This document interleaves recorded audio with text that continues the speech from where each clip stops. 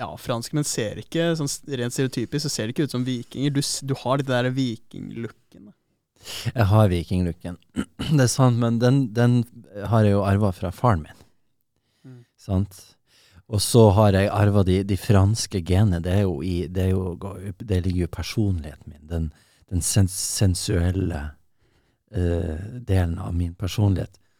Den er jo definitivt veldig fransk. Og jeg har jo en kjærlighet for vin og god mat. Loff. Paris er loff, ja. Hommage. Og stågetter. Ja, nei, det er ikke så vanskelig å like det, egentlig.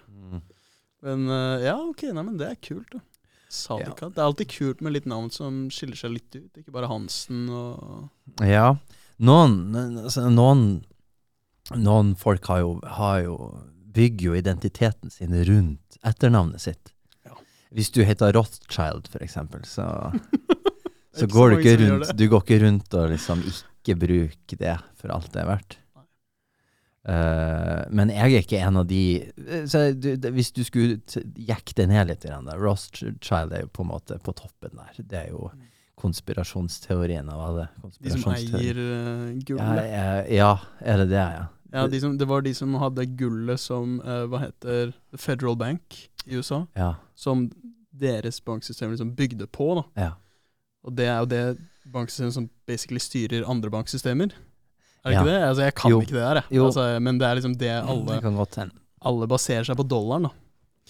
Ja, og det igjen baserer seg på det gullet som Rothschild-familien eide da. De eier basically hele verdens gullbeholdning da, ja, nettopp, ja. Og så er de kjent i vinverden også, tror jeg.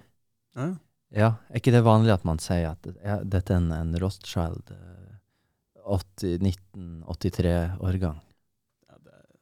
Jeg kan forskjell på rød og hvit, ja. Det er stoppere. Og det er så vidt, altså.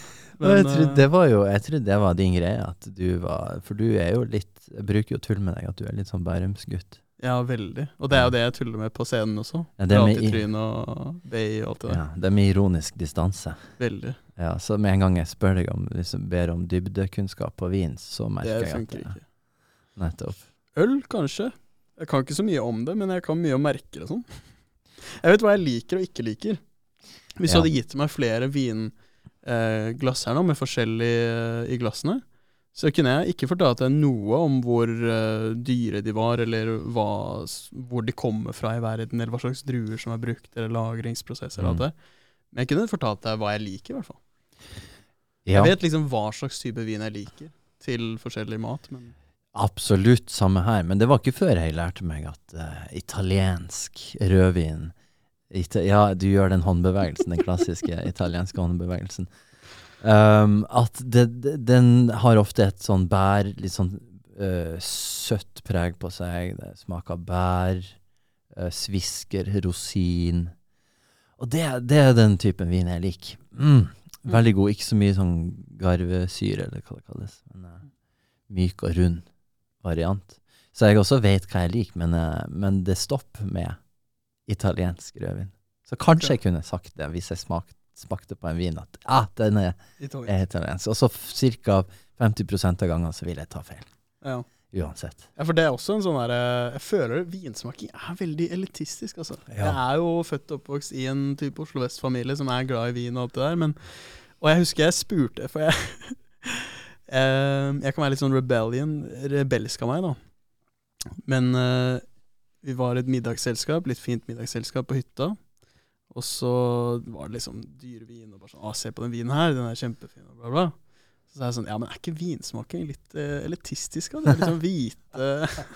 Så begynte jeg der, og det falt ikke smak rundt bordet da, fordi jeg hadde vært på vinsmakeferie, og det var liksom sånn, ja.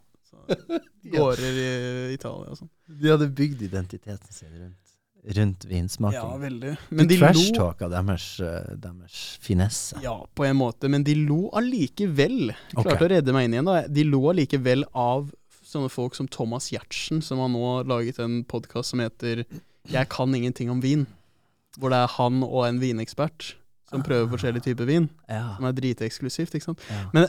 Og de ler av det, så de klarer å le av det, men ikke selv skjønne at det er litt elitistisk, og skulle drive og smake på dritdyre viner, bare, ja, denne smaker det, ikke sant? Det sånn, fordi at hvis du, sånn, uansett hvordan du ser på det da, sånn rent objektivt, så kan man jo se at det å ha råd til å smake på forskjellige viner, og bli en vinekspert da, eller drive med det som en hobby, det er ikke alle som har råd til det. Det er ikke for Gud og hvermann. Nei, sånn sett, ja, så er det elitistisk i sin natur, men å kalle det for snobbete blir noe annet. Ja, men det er ikke sagt. Nei. Det er ikke sagt. Nei. Så det er bare at det er for eliten. At det er for de som faktisk har, det er en jævlig dyr hobby da. Men når du sa det er som golf. Ja, det var akkurat det jeg tenkte på golf også. Altså, for å ikke rart at golf koster mye penger når du må ha så mye areal for å spørre. Jeg tenkte på det sist i dag, faktisk. Okay. Det var en som nevnte at i skillet mellom kvinnegolf og herregolf er faktisk ganske stort, selv om du tenker ikke på golf som en prestasjonssport i samme grad som sprinting eller styrkeløft, sånne ting. Så er fremdeles forskjell mellom de langste slagene som man må ta i herregolfen er veldig stor forskjell på. Når de bruker driveren på den første slaget der, liksom. Ja. Ja, for der er det jo bare styrke med en gang du har teknikken. Der er det jo bare styrke. Altså, ikke bare styrke, det er jo selvfølgelig masse teknikk også, men teknikken, den ligger jo der. Ja. Og så er det som skiller en. Så, men golf og elite er vel litt sånn, det er et interessant tema, fordi du kan si at golf og vinsmaking er elitistisk. Men det betyr jo ikke at det er noe negativt. Nei, men jeg er klar over, ikke sant? Du sier jo det fordi at, og det er jeg klar over også, at det ordet elitistisk betyr jo, det er i hvert fall assosiert med at det er snobbete, og at det er negativt da. I hvert fall når det brukes i den forstanden jeg bruker det. Ja. Men det jeg mener, ja, og jeg mener kanskje litt det, ja. men det jeg mener er at det er litt sånn altså, bare det at det ja, det krever penger for å eksistere da. Men det jeg lurer på når du nevnte det her i det gode lag, når du var på hytta til kompisen din, var det en dyr hytta forresten? Nei, det var vår hytte. Vi leier et hus og har gjort i mange år egentlig. Ok. Men det er liksom, og det er folk jeg kjenner, så jeg var ikke redd for å liksom si det heller. Nei, men det går litt imot kanskje hvordan mine foreldre og deres venner som da var gjester på hytta ser på det da. Det står veldig i kontrast til hvordan de ser på vin og vinsmaking og vinsmakeferie i Italia og sånn.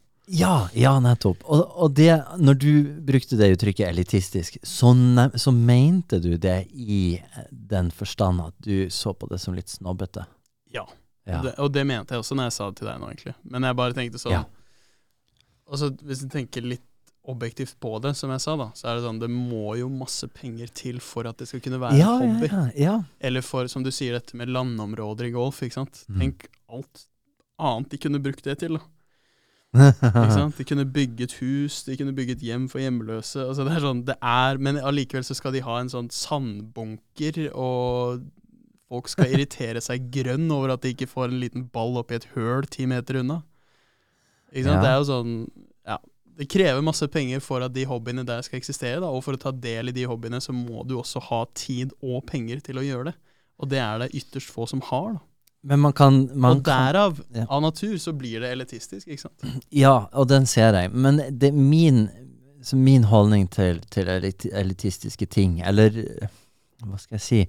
Jeg kjenner meg veldig godt igjen i det perspektivet der, fordi jeg tok avstand fra mange ting som jeg anså som elitistisk før. Men nå innser jeg at det er en annen komponent bak det som ikke handler om at det er en identitetsmarkør, at se på meg, jeg drar på vinsmakingsferie og så legger jeg det ut på Instagram og så kan jeg skryte av at jeg kan masse om vin. Men at det er faktisk vin er jo, jeg har smakt mange gode viner, ikke at jeg vet hvor mye de koster, men jeg er alltid på jakt etter den gode vin. Ja, og det kan jeg respektere. Ja, det kan jeg respektere. Akkurat som jeg kan respektere at noen er leger, selv om det også er status, eller at noen er advokater og bryr seg om rettferdighet. kan jeg respektere, ikke sant? Men, men det kommer ikke unna at det ikke yrker da, men de hobbyene der da, det dyre hobbyer, og ikke så mye golf og sånn, for det sånn, du kan gjøre det, men sånn, det å bare drikke dritdyr vin da, ja. Og så drikke litt, og så bare sånn, ja. Nå er vi ferdig med den. Nå er vi ferdig med den vinen. Nå har vi tatt en smak på den, og går vi videre til neste. Da tar vi neste, ja. Men når det sagt da, så har jeg også som deg, sånn, jeg ler litt av det, og jeg litt sånn, måten jeg liker tankeeksperimenter, og jeg liker ofte sånn at jeg går ofte inn i en samtale litt sånn filosofisk i form av at jeg har egentlig ikke gjort meg noen tanker om dette. Jeg vet ikke hva jeg syns om dette temaet, men bare for å vite hva jeg tenker, så har jeg lyst til å provosere frem noen reaksjoner hos deg, og så kommer du med gode argumenter, og så er jeg sånn, ja faen, vet du, nå er jeg enig med deg faktisk. Ja. Det litt sånn jeg går inn i veldig mange samtaler da. Men ja, når det er sagt da, så er jeg enig i at det handler jo bare egentlig om interesse, og det er folk som er glad i dyre klokker også, som har en helt vanlig jobb. Det trenger ikke å være elitistisk fordi de er glad i dyre ting, eller har dyre hobbyer, men... Ja, men det er to sider av den saken der, eller sikkert flere sider enn to, men altså jeg kan jo si det at når jeg var sånn rundt 24-25, da var jeg veldig edgy. Var litt reddis på den tida. Okay. Litt sånn som kommunist. Ok. Ja. Jeg tok veldig avstand til ikke bare, det var ikke bare som elitisme jeg tok avstand fra, men alle etablerte institusjoner, enten dette var altså offentlige institusjoner eller kulturelle institusjoner. Alt som liksom altså vinsmaking, du tok opp det med golf, ikke sant? Så teit, her skal man gå rundt og slå en ball ned i et høl, så meningsløst. Jeg brukte å tenke sånn om fotball. Så primitivt. Ja, men det er jo det. Ja, men det er jo det. Altså, men det er jo... det er hva for noe? Det er primitivt? Ja, selvfølgelig er det primitivt. Ja. Men da må vi jo definere hva vi mener med primitivt. Det er enkel, dum, hedonistisk nytelse. Altså for meg som ser på det, jeg er veldig glad i fotball da, ikke sant? Men det er jo sånn, det er helt idiotisk at det finner sted, liksom. Det har ingen betydning for noen, men allikevel så er det folk som gråter og skriker og synger i fellesskap, og det er nesten religiøst å være på flere stadioner rundt om i Europa, ikke sant? En gang i uka. Så det er sånn... Men det blir en enorm forenkling da. Det blir jo men det er jo likevel primitivt. Akkurat som krig er primitivt, liksom. Det at jeg er sulten er primitivt, da. Det er mine... Men i den forstand så kan du ikke sammenligne fotball med sult. Altså, det at man har... Altså, må du jo også se på fotballen i sin helhet, ikke bare som noe som skjer ned på banen, men det faktum at vi sitter inne på en stadion som er bygd, altså her har vi brukt enorme ressurser for å bygge en stadion med tusenvis av seter. Folk kommer fra land og strand for å se på en fotballkamp. Folk reiser fra Kautokeino til Liverpool for å se på en fotballkamp. Så du kan ikke kalle det for primitivt. Det må jo være det stikk motsatte av primitivt. Ja. Hvis primitivt er det som er nærmest vår natur, eller noe sånt. Eller jeg har en sånn følelse av at primitivt betyr noe som er gammelt.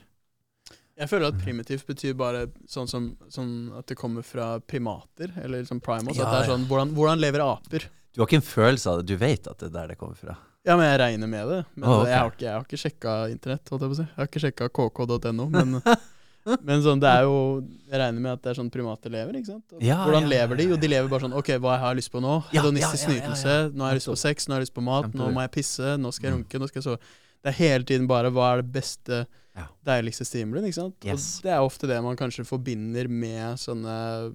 Hvis du ser bort fra de som drar fra Kautokeino til Liverpool for å se fotball, og det religiøse aspektet ved det da, bare de folka som kommer hjem fra jobb, setter seg ned på sofaen, drikker cola, får inn snusen, og bare, nå det kamp, gutta. Da det 90 minutter med konefri, og helvete, ikke sant? Det sånn, den stereotypen der da, ikke sant? Jo. Så det veldig primitivt. Men selve du kan redusere den selve akten til det som skjer der og da med han fyren som sitter der med skjorta åpen og magen henger ut. Cheese doodles på tissen. Ja, ikke sant? Men du må også ta i betraktning det som har bygd opp til dette øyeblikket. Altså, han har fulgt etter fotballaget over lang tid. Det er jo en slags gruppeidentitet som forbundet med det, ikke sant? Og alt det som følger med det, han vet at hvis laget vinner, ja, vet han det egentlig? Hva får han av at laget vinner? Han får masse for det. Han vinner masse selv også. Han kan snakke om det med kompiser. Han kan erte de kameratene som ikke heier på hans fotballag. Han kan på mange måter føle seg litt overlegen, egentlig, fordi han en del av de, og så bruker han kanskje ord som sånn, ja, vi vant i går. Ja. Vi skal til finalen. Og så blir det kanskje ikke snakket om hvis vi tappte, eller vi suger, liksom. Det blir kanskje ikke like mye snakket om. Men Nei, jeg jo ikke fotballinteressert for 5 øre. Men det lurer jeg på om det blir. Det noe sånn metasnakk om sitt eget fotballag? Hvis la oss si jeg Chelsea-supporter, så bare går det skikkelig dårlig med Chelsea. Det sånn at jeg samler meg med mine Chelsea-kompiser så snakker jeg om, nei, de må liksom handle, de må kjøpe andre fotballspillere, de må begynne å snakke strategi. Altså. Det jo veldig vanlig å snakke strategi. Folk elsker jo å late som at de fotballmanagere. Ja, veldig. Ja, fotballeksperter. Ja, det jo... Men du har jo sånne klubber da, ikke sant? Du har liksom Liverpool-klubber, du har jo, altså da mener jeg ikke supporterklubb, ja. Og supporterbarer, ikke sant? Som sånn, denne baren her, der det bare Man-fans som samles som regel, ikke sant? Ja. Og da blir det jo sikkert naturlig at man snakker litt om at det går trått om dagen, og ikke nødvendigvis med kona og kidsa, men med Ole Gunnar Solskjær sin rolle som manager, så går det trått. Jeg går ikke så bra om dagen med kona. Du går ikke inn på en supporterpub og begynner å snakke om følelsene dine. Nei, men det jo litt rart, da, fordi det jo litt samme... Ja, det ikke så rart, men det litt... jeg føler, det noe religiøst ved det, da. Ikke sant? Det en eller annen sånn der mangel på... Hva heter det? Fellesskap, da. Ikke sant? Ja, det du forbinder med uttrykket religiøsitet. Nei, men det så mange andre paralleller man kan dra til religion, da, ikke sant? Det kamp 1 gang i uka. Ja. Det du samles med likesinnede som synger, ikke sant? Det mye synging i kirken også, ikke sant? Synger kamprop, eller synger om Jesus, eller synger om Vålerenga. Vålerenga kjerke, ikke sant? Og det jo... Det mye lidenskap, da. Samtidig som det mye tradisjon og tro. Og kanskje også overtro i mye sport, ikke sant? Både blant utøverne, men også blant supporterne. Sånn, nå det kampdag, da må LSK-flagget ut på verandaen, Berit. Ja. Ikke sant? Ja. Det mye av det jo. Ja. Så kan man jo le av det, men det jo som å le av religion og alt mulig annet. Det som å le av mennesket. Ja, det le som å le av av human mennesket. condition. Ja. Og det kan man selvfølgelig gjøre i sin ytterlighet, så blir det jo litt latterlig kanskje. Men det jo ikke latterlig der og da. Det skjer jo til stadighet at det noe supportertrøbbel, at det noe slåssing, og jeg plukker jo bare opp overskrifter. Jeg leser aldri. Jo, men det det. Nei, det var ikke så lenge siden det at det var... Hva hadde en stor fotballkamp i Storbritannia nettopp? I Paris i helgen. Ja, ikke sant, ja. Men da var det Liverpool mot Real Madrid i Champions League-finalen, som kanskje kan regnes som årets største fotballkamp. Ja, det har du fått med deg. Du fotballinteressert? Ja, jeg var på date på det tidspunktet. Og selv den personen jeg var på date med sa til meg gjentatte ganger at du kan godt bare skru på TV-en og ha det i bakgrunnen, og så... Ja. Selvfølgelig dro jeg sjarmørkortet og sa at nei, det er ikke noe, ikke tenk på meg, det går fint. Jeg kan sitte her og spille kort med deg, ja, det går bra. Det sjarmørkortet? Ja, det er jo litt sånn prioritering, sånn, vise at du er i fokus og ikke verdens viktigste fotballkamp for en fotballinteressert. sa du ikke at nei, magien skjer, det er jo her magien skjer, ikke på skjermen? Jeg sa det indirekte, jeg sa det ikke så banalt og jovialt som jeg sa til deg nå, men sånn, det er sånn jeg burde formulert meg. Ja. Jeg prøvde vel å være litt sjarmer å gjøre det, men ja. Jeg var også på date for ikke så lenge siden. Oi, og forresten bare sånn angående det, hvis du skal ut i kveld eller noe sånt, så er det landskamp i kveld også. Ja, det bryr meg. Ja, jeg bare tenkte på det, ja. Katten, altså. For da begynner du å trekke inn nasjonalitet og ikke sant, nasjonal følelser. Sånn, og, ja. Jeg skulle gjerne Norge er representert der og der, liksom. Jeg skulle gjerne ønske at jeg var mer fotballinteressert, spesielt med tanke på at jeg studerer pedagogikk. Ungene elsker jo fotball, de elsker jo den gruppeidentiteten og gruppetilhørigheten. Og det å så å kunne brife med litt fotballkunnskap i nærheten av kidsa, du får tillit med en gang. Men det er bare å si Haaland, vet du. Hæ?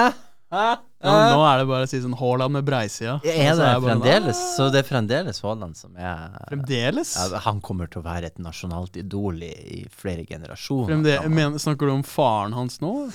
Eller snakker du om han? For faren hans var også spiller i Premier League, men han var ikke så god, liksom. Nei, han var ikke så god. Men nå, altså, Haaland er jo Manchester City, da. Ikke sant? Han kunne dratt til hvilken som helst klubb i verden. Ja. Og han tjener sikkert nå, jeg tror han tjener 400 000 pund i uka. Så det er jo nesten 5 millioner kroner i uka. Men han får ikke lønn, vet du. Man drar ofte den der greia. Han tjener så mye i uka. Men ikke sånn at han får utbetalt. Eller gjør han det? Altså, for å si det på en annen måte, det er bare en liten del av hva han får av klubben. Så har du bonus, ikke sant? Målskåringsbonus, assistbonus, oppmøtebonus, seierbonus, rent målbonus. Du har masse sånne bonuser i tillegg. I tillegg til det da, så kan jeg jo si at Cristiano Ronaldo, ikke sant? Han tjener mer, han er verdens beste fotballspiller, tjener mer penger på Instagram enn han tjener på lønninger i fotball. Ronaldo, sa du? Ronaldo, Cristiano. Tjener mer penger på Instagram? Ja. Hvor mye tjener han på Instagram? Nei, han har 300 millioner følgere på Instagram, ikke sant? Så på ett innlegg da, så kan han tjene 12-13 millioner kroner da. What? Det er mindblowing. Det er mindblowing. Det er helt sykt. Og det vil jo være det samme for Haaland nå, ikke sant? Når han får den følgerskaren når han blir såpass stor, at det blir sånn... Ronaldo er altså, ja, men det er next level. For det du snakker om nå er at Haaland, han er nå på toppen. Han er nærmest seg å være en av verdens best betalte fotballspillere. Ja, men han er verdens mest ettertraktede fotballspiller. Han er det akkurat nå, as we speak. Så for noen uker siden, før han bestemte seg for å dra til Manchester City, så kunne han dra hvor som helst i verden. Ja. Så det var alle de største klubbene i verden, de konkurrerte om å få han dit. Da. Han er basically der hvor Cristiano Ronaldo var for 10-15 år siden. Du kan godt si det på den måten. Ja, og da, det husker jeg, selv om jeg ikke er fotballinteressert, så vet jeg jo at Cristiano Ronaldo var, jeg husker liksom jeg beundrer jo fyren litt grann. Det er jo noe, jeg må jo innrømme at jeg også idoliserte fotballproffene litt grann, selv om jeg ikke var fotballinteressert. Så er det litt sånn, wow. For det er jo noe magisk bak å være verdens beste i noe. Ja, og så er det med at fotball er verdens mest populære sport, ikke sant? Ja. Så det er sånn, ja, det går an å være verdens beste langrennsutøver også. Men det er ikke så interessant for folk som bor i Somalia at du heter Petter Northug, liksom. Men folk i Somalia vet hvem Cristiano Ronaldo er, liksom. Jeg kjenner noen som driver med stein, saks, papir på konkurransenivå. Ok. Ja. Jeg har mest sannsynlig ikke hørt om denne personen. Han er verdensmester i stein. Nei, han er ikke verdensmester. Jeg tror ikke han er norgesmester engang. Men sånn, å være verdensmester i stein, saks, papir, det er ikke noe som... Men det krever ikke så mye trening, ikke sant? Det er det? Det sier du. Det er jævlig lett for deg å si. Lite vet du at han vokste opp med en pappa som også hadde drevet med stein, saks, papir på konkurransenivå. Jo. Og Han låste ungen sin inne. Nei. I 10 år. Nei, Eneste nei, han men gjorde. nå skjønner jeg at du kødder, liksom. Ja, nei, ok, stein, saks, Jeg trodde på det en liten papir. periode, for jeg så det for meg. Det var en jævlig bra sketsj, egentlig. Det. Ja, nei du har nok rett i det. Stein, saks, papir kan ikke Du sammenlignes. kan være døende av AIDS eller veie 500 kilo og fortsatt drive med stein, saks, papir. Skjønner du hva jeg mener? Så det kan du ikke på Jo, men det kan du jo Ronaldo-nivå. med sjakk også. Ja, men det har noe... Ja, det kan Døende du døende av AIDS og veier over 500 kilo. Ja, en av de, eller begge. Ja. Men det kan du med du- sjakk. Det kan Men du med sjakk. ja, det kan du. Men sjakk er ikke en stor sport sånn på samme måte som fotball er. Ok. Ja, men det er det Nei ikke. da. Nei, ikke på samme altså, Nei, ok, greit. Det er det jo ikke. Det er det jo ikke. Men da har vi et slags sånn hvis vi skulle ha et slags scoringssystem, så er jo sjakken faen ikke langt unna å være en av verdens mest populære idretter. Ja. Sammenlignet med Det kan jeg være- spydkasting, det for kan jeg være eksempel. Jeg vet ikke hvem verdens beste spydkastere. Ja. Nå er jo tilfeldigvis Norges beste sjakkspiller norsk, da. Nei, verdens beste sjakkspiller er norsk. Tror jeg Og vært det fremdeles. nesten hele våre liv. Ja, Eller sånn voksne liv, i hvert fall. vi tar det for gitt. Ja.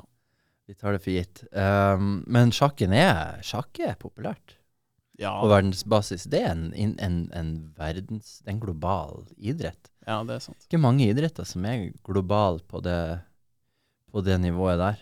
Nei, det er ikke mange brettspill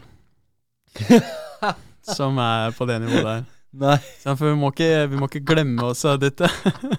Dette er en idrett som blir gjort på et brett, ikke sant? Driver du og prøvde å provosere meg nå? Nei, jeg er veldig fan av sjakk. Ja. Ja, jeg spiller sjakk, liksom. Jeg synes det er gøy. Men du mener at sjakk Og jeg mener at under- Magnus Carlsen er en toppidrettsutøver. Uten sidestykke. Ja. Men, ikke sant? Det er noe helt annet å for eksempel være med i OL, i noe fysisk. Ikke sant? Noe som... Sjakk er med i OL. Jeg Er tror det? sjakk er med i OL nå. Er det det? Jeg vet ikke. Vi er Ville ikke Magnus Carlsen hatt en gullmedalje da? Vi snakker i nåtid, så det er mulig at jeg blir slakta nå for det utsagnet. Men jeg lurer på. Det er ikke langt unna å komme inn i OL. Nei, det er nesten litt rart at det ikke er det. Ja, det er faktisk det. Det er det. Men når jeg tenker meg om, det er veldig rart, egentlig. Men det er jo litt det jeg tenker på med at sjakken er så verdensomspennende. Den er liksom så global nå at det er bare et spørsmål om tid, om den ikke allerede er i OL. Men jeg tror poenget mitt også da er at liksom stein, saks, papir og tic-tac-toe, det er også globalt. Og det er sånn, ja, det krever ikke like mye kognitive ressurser, det krever ikke like mye trening. Det krever ikke altså Magnus Carlsen, for eksempel da. Du kan liksom ikke bli Magnus Carlsen av stein, saks, papir. Skjønner du hva jeg mener? Det går ikke. Nei, du nevnte kognitiv trening. Det er jo noe det har jo noe med da er du inne på en slags sånn kompleksitet der. Så hvis du bryter ned en ting i mange forskjellige oppgaver eller aspekter. Fotballen er jo der er det jo mange forskjellige aspekter med fotball. Det er både det strategiske og det fysiske, og så kan du som dele opp det fysiske i mange forskjellige typer oppgaver. Finting og passninger og skudd på mål, dribling, ikke sant? Metaperspektiv, se også hvor andre er rundt på banen. Ja. I forhold til deg. Situational awareness. Predikere hvor andre, både motstandere og medspillere skal bevege seg, ikke sant? Ja. Litt sånn som man prøver å predikere hva er det motspilleren på et sjakksituasjon da. Hva er det motspilleren din skal gjøre nå? Ja. Sant? Det er jo det samme med fotball. Ja, for man kan ikke bestride at fotballen eller sjakken er underordnet hverandre i en slags sånn i et prestasjonsperspektiv da. Stein, saks, papir. Ja, for jeg mener at du kan gjøre narr av stein, saks, papir og si at ja, det er ikke så prestisje å være verdensmester i stein, saks, papir. Fordi det krever ikke, man tenker at det krever ikke så mye trening, det krever ikke så mye evner. Men sjakk og fotball, det ikke sånn at du mye mer begavet hvis du en god fotballspiller enn hvis du en god sjakkspiller, eller du har jobbet mye hardere for å bli en god fotballspiller enn... Nei, det veldig individuelt, da, så kommer det veldig an på hvordan man måler det. Da. Magnus Carlsen var jo han var et unikum. Ja. Så vidt jeg skjønte. Men han sikkert kan godt hende at han spiller mye sjakk, men han har vel autisme, er han ikke? Man kan få til hvis man har Asperger. Ja. Det ikke så mange fotballspillere med Asperger, tror jeg. Men... Nei, faktisk, en liten fun fact da. Jeg har spilt fotball med Magnus Carlsen. Tilfeldig, helt tilfeldig. Du knuste han? Nei. Jeg var på laget hans da. Men jeg husker ikke egentlig hvordan det gikk, for å være ærlig. Men det jeg husker var at dette var på Løkka, ikke sant? Bare sånn vanlig Løkkefotball. Sånn, jeg var bare der med noen kompiser, og han møtte 10 stykker liksom, ikke sant? Ja. Det kom 10 stykker, og så trengte de noen folk, og så ble vi med og spilte med dem. Men han var den eneste som tok det inn i helvetes seriøst. Han tok det dritseriøst, liksom. Han klikket, han skrek, faen! Når noen ikke sendte til han og sånne ting. Shit, når du mens alle andre var sånn her, hva faen? Jeg lurer på om jeg har hørt noen rykter om at Magnus Carlsen har et veldig sterkt konkurranseinstinkt. Ja. Det må du sikkert ha. Det må du kanskje ha for å være på toppnivå. Det veldig rart å ikke kunne skru det av i en sånn situasjon hvor du bare spiller med folk bare for å trene. Og så han skjønte ikke den situasjonen. Nei, han var sånn, når det var liksom altså, det var litt gøy å spille med nå, men han tok det så seriøst da, at det ble litt sånn, jeg følte at jeg var på at jeg spilte for et lag. At jeg var liksom, at jeg hadde betalt penger for å være her da. Fordi han bare sånn, ok gutta, kom igjen, nå må vi ha strategimøte der og sånn. Så sånn, strategi, kødder du? Jeg skal spise kebab om en halvtime, det min strategi liksom. Jeg skal ikke være her i hele dag, jeg. Og han bare sånn, ok, hvis du går der, hvis du bare sender det til meg, så kommer jeg til. Og ja, det var merkelig, ass. Men, og du husker ikke hvordan det gikk med kampen? Nei, jeg var mer fascinert av han, egentlig. Men jeg tror du noen husker hvordan den kampen gikk? Nei, ikke det. Hvorfor skulle jeg? Tror du han husker det? Det vet jeg ikke. Det virker som han har veldig god hukommelse, da. Ja, det var det jeg også tenkte. Han husker sikkert resultatet av alle kampene han hadde, enten det på sjakkbrettet eller ikke. Ja. Altså, jeg tror han det interessant, ja. Nå jeg på dypt vann, men jeg har et inntrykk av at et trekk ved autisme at du har litt manglende sosiale antenner. Ja, det vel et definerende trekk. Så kontroversielt å si. Men så jo spørsmålet liksom, hva innebærer det? Jeg tror kanskje dette med rolle, eller med hva skal man kalle det? Å ha antennen ute for hvordan situasjonen det jeg oppe i nå. Hvilke normer det som gjelder for denne situasjonen? Og det å forstå at fotball, i fotballen så kan du være veldig opptatt av å vinne, og du kan være veldig opptatt av strategi, og det spillet kan være superavansert. Men i denne settingen her så det ikke egentlig så viktig. Det ikke her spiller vi ikke fotball på den måten. Så der var det kanskje mer den sosiale de sosiale tingene som skjedde som var i fokus. Ja, det var i hvert fall ikke resultatet. Folk var sånn, man blir jo litt opphengt i resultatet, for det jo det som gjør til et spill, ikke sant? At noen vinner og noen taper, og man helst vil vinne mer enn man vil tape. Det det som gjør alle spill verdt å spille, ikke sant? Det noe å spille for. Så resultatet betydde jo noe for alle som var involvert. Men det ingen som bare skjeller ut en person de ikke kjenner fordi at de ikke sentrer. Og spesielt ikke når du Magnus Carlsen og faktisk har på en måte et image å tape, da. Kanskje. Hvor gammel var dere? Det var et par år siden. Nei, det var... Jeg trodde dere var tenåringer. Nei. Han shit. Jeg har sett ham på Frempek flere ganger, faktisk. Men, det hadde vært vanskelig for meg å spille fotball med Magnus Carlsen i voksen alder nå. Ja, men det var det som gjorde det så spesielt. Det var ikke det at han var 6 år, liksom. Det var også vært spesielt, da. Men... Jeg så for meg at dette var sånn, ja, når jeg var 12 år gammel, så spilte jeg, men at det var liksom før han var stor. Og... Ja, nei, det var lenge etter det, ja. Wow, ok. Ja, er det mer eller mindre spesielt, det som skjedde da? Jeg synes det er mer tydelig at han har Asperger eller autisme. Ja. Fordi at det er som den analysen du nettopp ga, da, at kanskje han ikke skjønner at det ikke er passende for den sosiale settingen han er i, da. Jeg tror den som ikke skjønte noe var, du skjønte ikke at du var i nærvær av en veldig, veldig signifikant type. Og du burde underordne deg. Du burde ha underordnet deg det spillet. Ja, men jeg gjorde det. Det var once in a lifetime experience for deg å bli liksom ledet av en ekte strateg. Ja, men jeg lå jo ikke av han. Jeg hørte jo på han. Selvfølgelig. Man flyr jo ikke.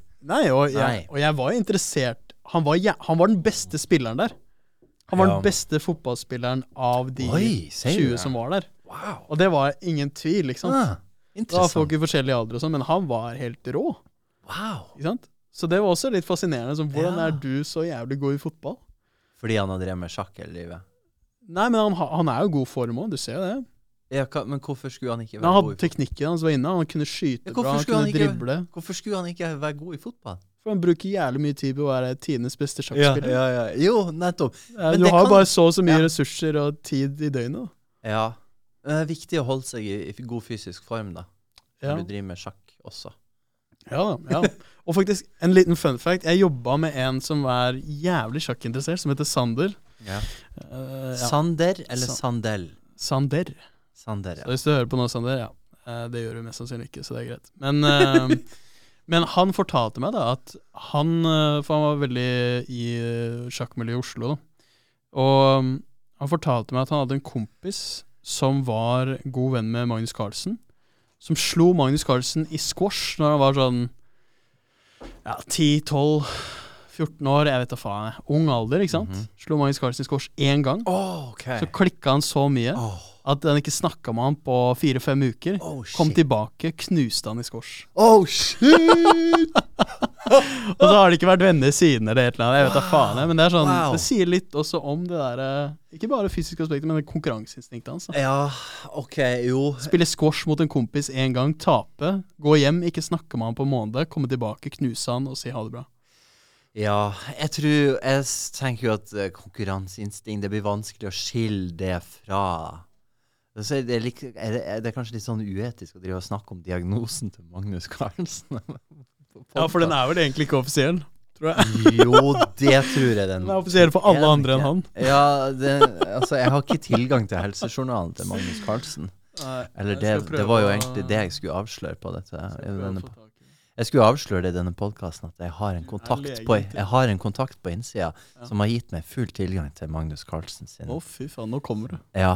Han var villig til å offre yrket sitt for at du skulle publisere, komme offentlig med denne journalen her. Ja, det er bra. Neida, men det er jo interessant å spekulere. Det er jo interessant å spekulere om det er nok ikke bare et konkurranseinstinkt, det er nok i stor grad jeg vil tro at han har en diagnose. Jeg tror det er ganske offisielt at han har en diagnose.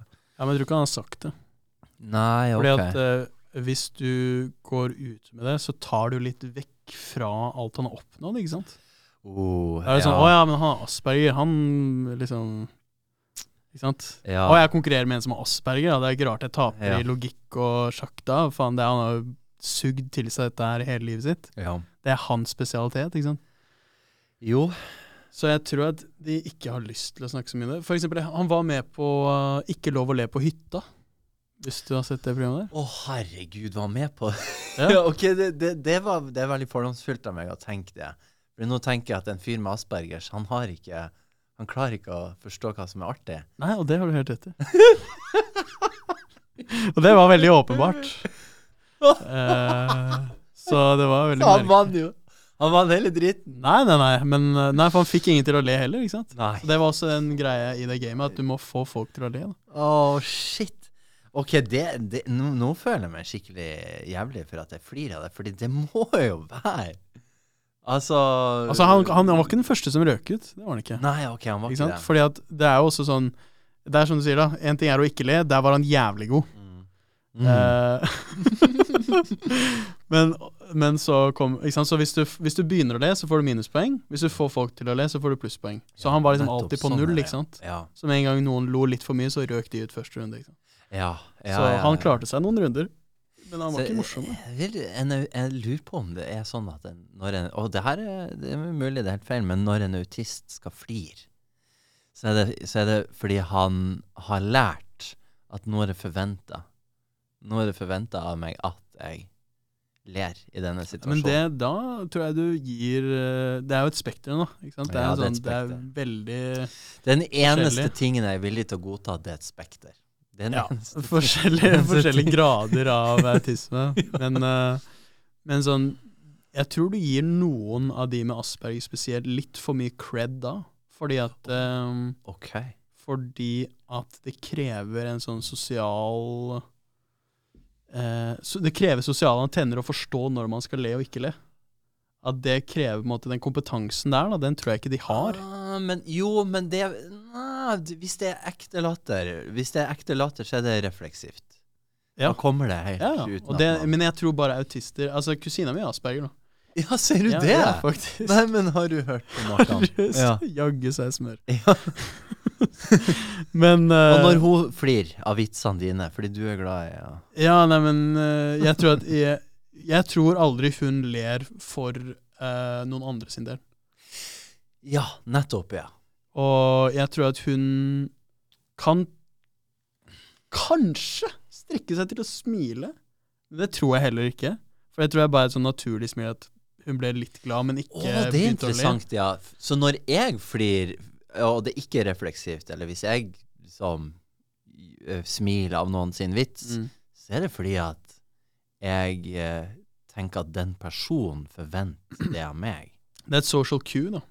Ja. Det sier jo mye, og det sier jo bare mye om sånn, hva du ønsker av situasjonen, hvordan du ønsker å forholde til. Det mange som smiler som ikke glad innvendig, det du klar over, liksom. Ja, og det jo ofte at man smiler av noe man egentlig ikke synes var artig. Ja, så det jo en sånn der, den høflighetsgreia, ja, ikke sant, ja. Tror du det en ting en person med Aspergers ikke ville det tror jeg. Plukke opp på? Jeg tror at de skjønner ikke, men ikke sant, det det sosiale normer da. Høflighet jo sosial norm, ikke sant? Ja. Hva det som sosialt akseptabelt i denne settingen kontra en annen setting? Det høflig å vite hva som greit og ikke greit. Hvordan man skal oppføre seg, ikke sant? Hva det kalles det når du den evnen til å forstå hva andre folk tenker? Du har empati? Nei, det ikke det jeg tenker på. For du har introspeksjon, ikke sant? Det å kunne se inn i seg selv. Men så det også den evnen til å se andre sine følelser, forstå andre sine følelser. Og uten at de sier det, uten at de snakker om sine følelser, ikke sant? Så kan du tenke at hvis jeg sier denne tingen, eller hvis jeg oppfører meg på denne eller denne måten, så vil det få denne personen til å reagere, og så føle et eller annet. Derfor må jeg smile av denne vitsen. Emosjonell intelligens, liksom? Det et uttrykk for akkurat den akten, å sette seg inn i andre folk sin situasjon. Dette føler jeg burde vite. Ja, det burde du definitivt. Vi skal finne ut av det etterpå. Men sånn grovt fortalt så handler det om det da. Og det å kunne se, for det en sånn ekstra dimensjon av metaperspektiv. Det liksom, du ser ikke bare på deg selv i tredje person, men du ser på noen andre i tredje person. Hva tenker og føler denne personen her nå? Det ganske abstrakt når du tenker på det. Men det ikke metaperspektiv, da? Nei, det jo et slags metaperspektiv. Ja. Men, personlig metaperspektiv? Metaperspektiv betyr vel egentlig bare overordnet perspektiv. Se ovenifra. Ja.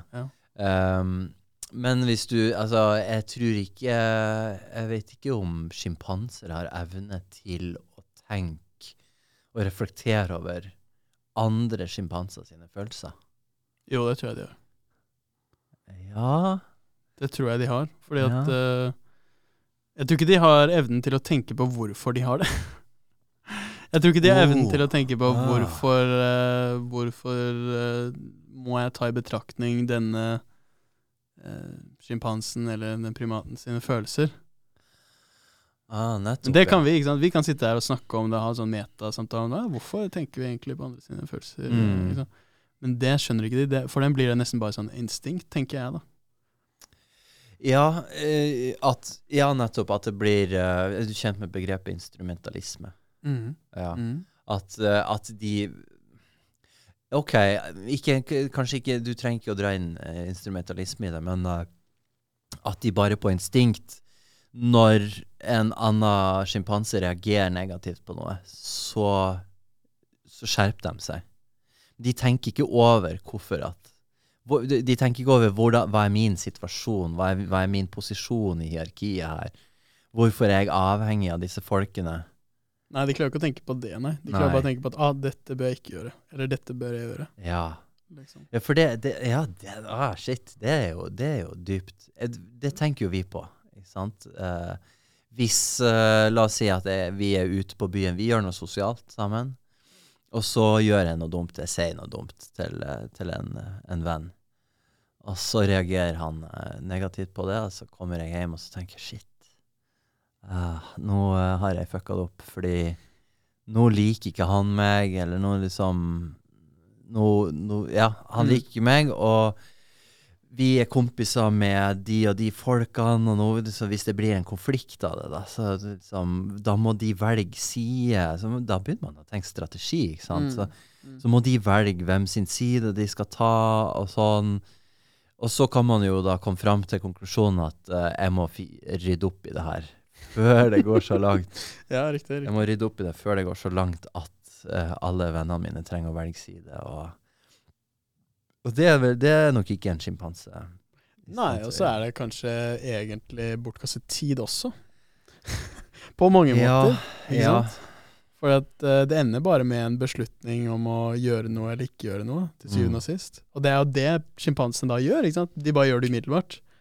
Uten at de må tenke på hvorfor de gjør det. Så bare sånn, de trenger ikke å se på seg selv etter de sånn, vent, nå er det litt, hvorfor dro jeg vekk fra den situasjonen der nå? Altså, de trenger ikke å reflektere over det da.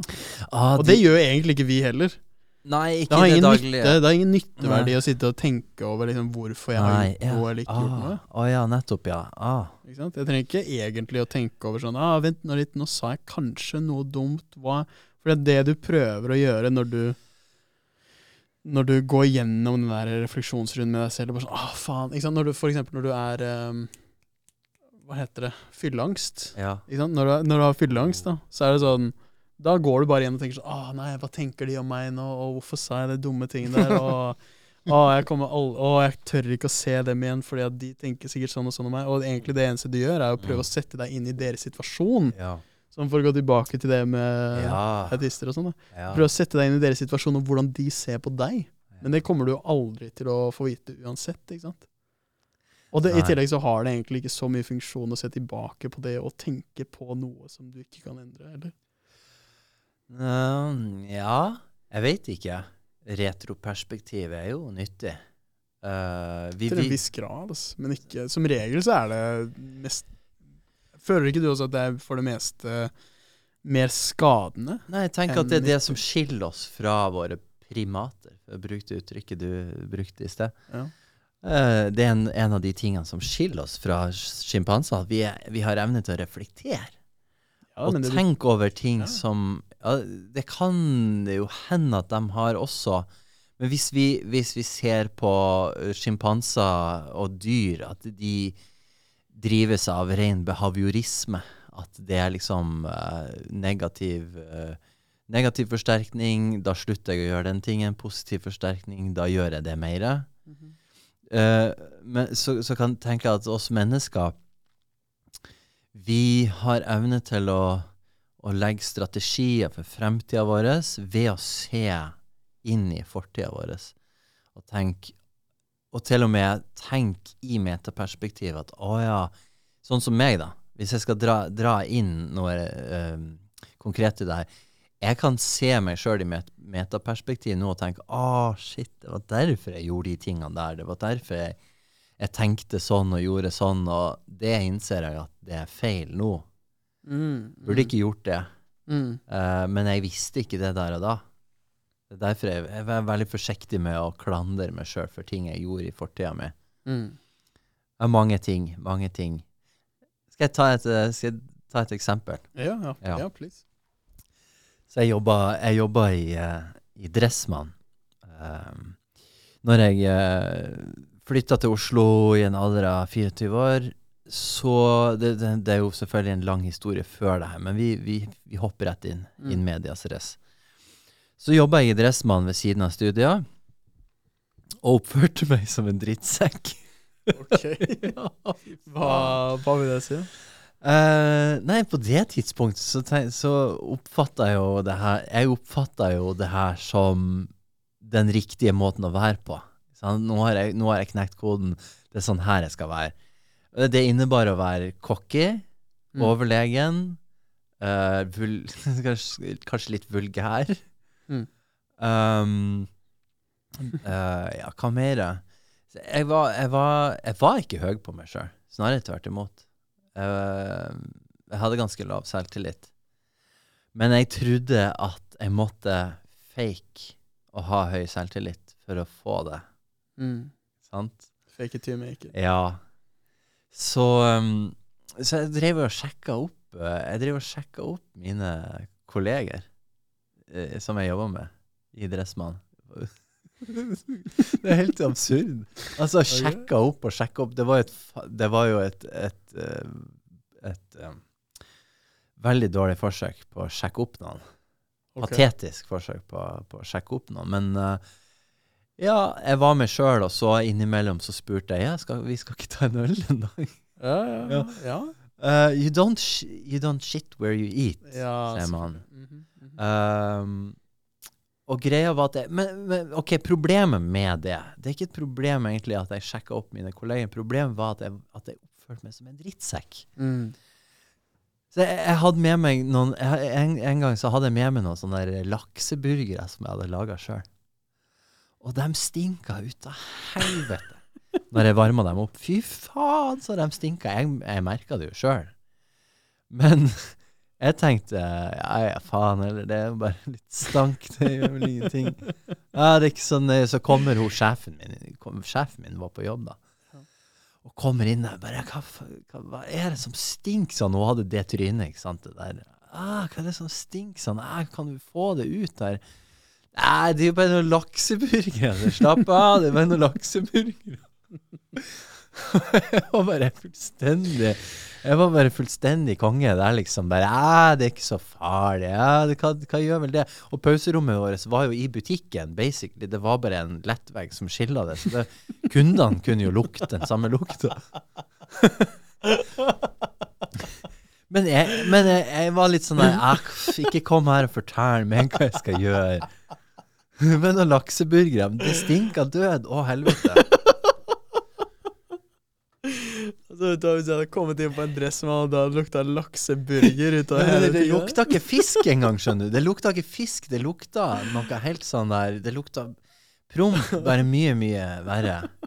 Jeg tror kanskje de lakseburgerne var i ferd med å råtne, eller noe sånt, så det var vel det var praktisk talt rakfisk og regnfisk. Men de skulle du lage på kontoret, og de skulle spises? Ja, de skulle spises. Og så, det som skjer da, er jo at kontrakten min i Dressmann, den går ut. Det var ikke jeg klar over. Så jeg sluttet å jobbe. Det her var på Oslo City jeg jobbet i den butikken der da. Og så jobbet jeg overalt ellers, og det her var jo bare sånn ved siden av studiene, så jeg brydde meg ikke så mye om det, og så var jeg innom Oslo City tilfeldigvis. Jeg hadde ingen kontakt med butikksjefen, selv om jeg hadde jobbet der i godt og vel et halvt år, kanskje et år. Så jeg skulle hente noe og sånn, så sier jo, kontrakten din går ut om 1 uke. Fordi da hadde du bare jobbet der i kort tid da, ikke sant? Nei, så jeg hadde en sånn tilkallingsvikarkontrakt, Okay, Og da kunne du jobbe i hvilken som helst Dressmann-butikk, det var ikke nøye. Men kontrakten min var koblet opp mot hennes butikk. Og det visste ikke jeg. Nå i ettertid så innser jeg at det var idiotisk å ikke være klar over det, fordi jeg tenkte, jeg jobber for Dressmann, sant? Så det er ikke nøye for dem. Det er ingen som bryr seg om meg, og det er ingen som trenger den plassen til en annen ansettelse. Men hun var jo ikke interessert i å ha meg der i det hele tatt. Det var en konflikt det var en offisiell konflikt faktisk der mellom meg og hun. Jeg husker jeg kontaktet hva heter det, distriktslederen. På grunn av, nå husker ikke jeg hva den konflikten handler om. Faen, jeg skulle ha funnet ut av, fordi det var juicy greier. Ja, nå ble jeg litt nysgjerrig. Ja, jeg sendte mail, jeg husker jeg sendte mail om det til hun distriktslederen, og bare ga en sånn der, dette skjedde, og prøvde å gi en slags sånn saksgang. Jeg husker jeg snakket med faren min om det, og han hintet inn på at det der er kanskje ikke så lurt. Det var kanskje ikke så lurt å sende mail til distriktslederen. Ok. Var det incriminating? Eller nei, sånn? Fordi i ettertid så innser jeg at jeg laget så jævlig mye. Jeg laget så mye bråk. De liker ikke når sånne ting skjer. De liker ikke når ansatte gjør ting ut av seg selv. Uavhengig av om den ansatte har rett eller galt. Det er irrelevant. De ansatte skal være, og nå setter jeg det litt på spisen, men de ansatte skal være roboter som utfører oppgavene sine, og når de går hjem fra jobb, så driter vi i dem. Da bryr vi oss ikke om dem. Ja. Og det synes jeg er en helt grei avtale. Sant? Jeg betaler deg for din tid, da vil jeg at du skal gjøre de tingene her. Ikke gjøre noe mer. Problemet mitt var jo at jeg var meg selv når jeg var på jobb. Og det førte med seg mange problemer. Jeg skulle så jævlig, jeg ønsker at jeg vet at jeg har den e-posten på mobilen min, eller jeg har den det er på gmailen min, så jeg skal sjekke det ut hva det var for noe. Det er rart å se på seg selv sånn i ettertid, og komme på ting som har skjedd. Og poenget mitt var dette med metaperspektiv, at vi kan se på oss selv, hvordan vi gjorde ting i fortiden. Og lære av det. Og lære av det, absolutt. Og nå kan jeg jo se alle de dimensjonene av min oppførsel på den tiden, som jeg ikke så da. At jeg var veldig opptatt av å fremme et slags image av meg selv. At folk skulle se på meg på en spesiell måte. Så oppførselen min var veldig preget av det. Det opplever jeg ikke så mye nå. Nei. Jeg driter litt sånn i hva folk synes om meg, og det er litt klisjé å si det. Nei, men du er jo nesten 10 år eldre nå, er du ikke det? Du er 33, 32. Så det kommer litt med året og det der da. Det er 9 år etter, altså. Det er det. Ja. Så, men jeg er jo klar over at jeg har disse... Nå er jeg kanskje mer bevisst på det da, at jeg bærer med meg visse forventninger av hva folk synes om meg. Det er jo ikke det at jeg har sluttet å være opptatt av hva folk synes om meg. Der har du autisten, ikke sant? De har aldri begynt, de. De har aldri det bare, de vet ikke. Hvis jeg skjønner rett da, så mangler de det aspektet. Det er ikke viktig for dem, fordi det er ikke en dimensjon. Hva synes denne personen om meg? La oss heller bare si det på en annen måte, at det er en jo. Altså, det vil jeg jo si at de gjør, men de forstår seg ikke på sosiale regler og normer. Da. Så det går liksom ikke an å bli klok på det, ikke sant? Så du vet jo for eksempel at det finnes jo barn eller autister som gir gaver til andre. Hvorfor gir de gaver til andre? Jo, fordi at de bryr seg om forholdet deres da. Hvorfor ikke sant? Du skjønner det, ikke sant? Du ser den. Ja, du spør meg om jeg skjønner, men jeg innser jo hvor sykt det er å tenke på at man kan leve uten den delen av å være et menneske. For det er jo, man tar det for gitt. Man tar det fullstendig for gitt. Ja. Når det kommer til gaver, det er artig at du bruker det eksempelet da, fordi gaver jeg har aldri likt gaver. Og jeg har liksom tatt litt sånn avstand fra gaver. Ok.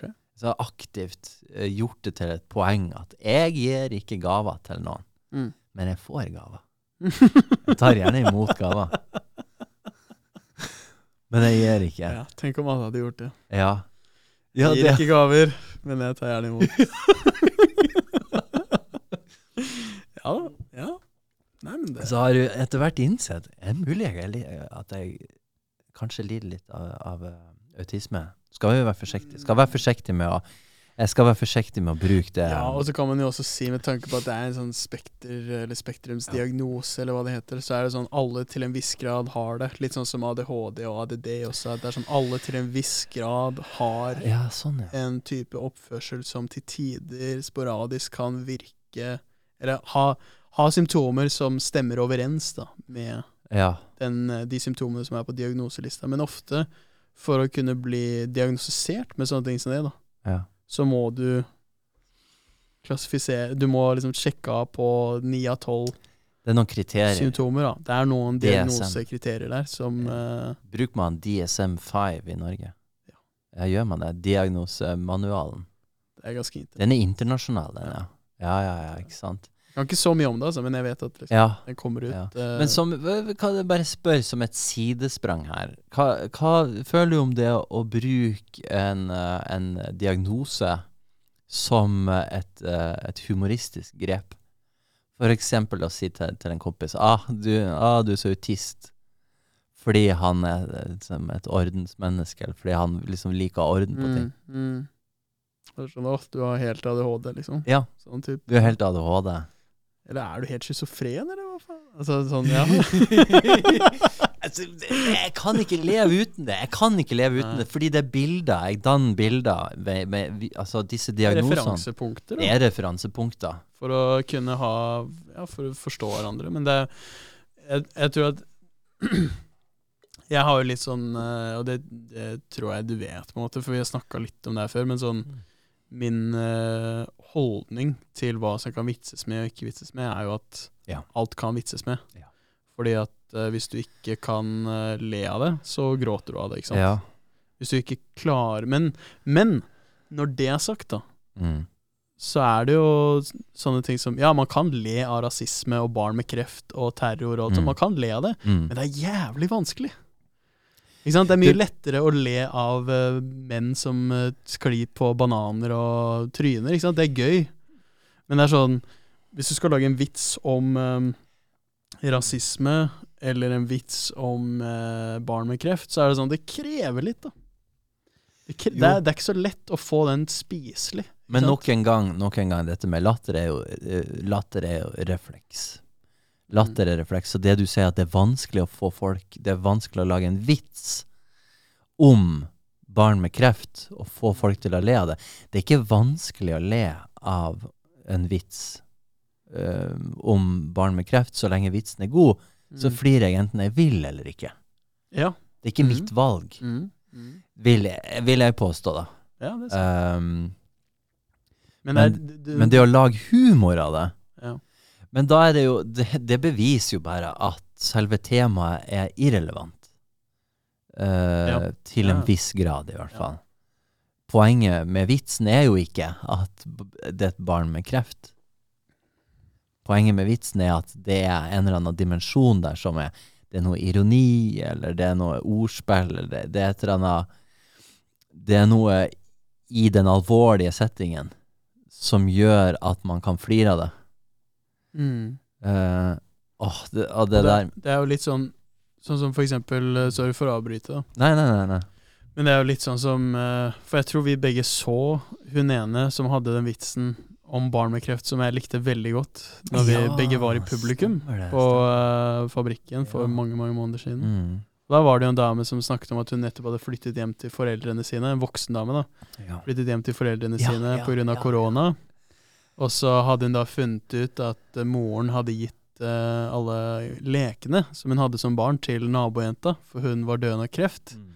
Og at hun da først reagerte med at faen, det jævlig synd at jeg mister lekene mine. Men så fikk hun høre at det var uhelbredelig Jeg klarer ikke å la være å flire. Uhelbredelig hjernekreft da. Så hun hadde bare 6 måneder igjen å leve. Og da tenkte hun at ok, da får jeg de lekene tilbake i løpet av året liksom. Ja.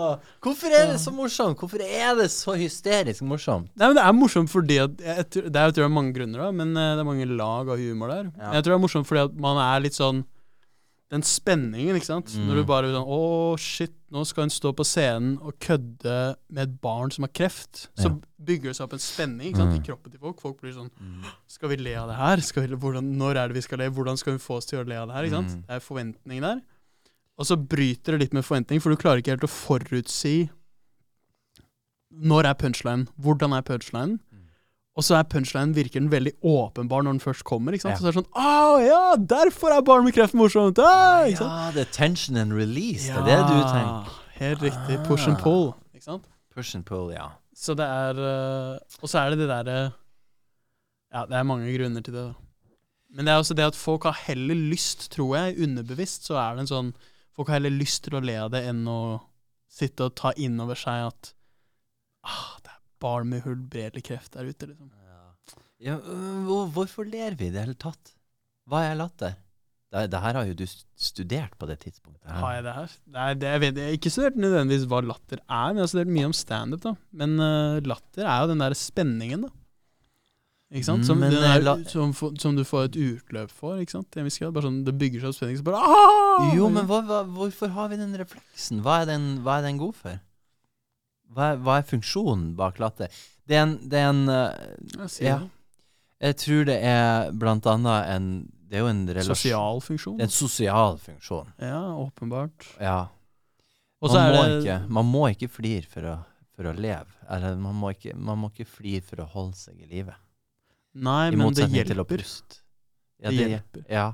Det hjelper. Folk vil heller være nær en person som får dem til å le, eller som ler mye selv. Ja. For er det jo i godt lag enn en person som ikke gjør det. Hvem tror du ler mest? Folk som har det vanskelig? Altså, da mener jeg i liksom fattige land, da, sånn typ. Ikke folk som har det vanskelig i Norge eller her på campus på Lillehammer. Men la oss si, hvem tror du ler mest? Folk i fattige, som vanskelige kår? Eller de som skal vi ta Wall Street da, som eksempel? Folk som jobber på Wall Street, hvem flir mest?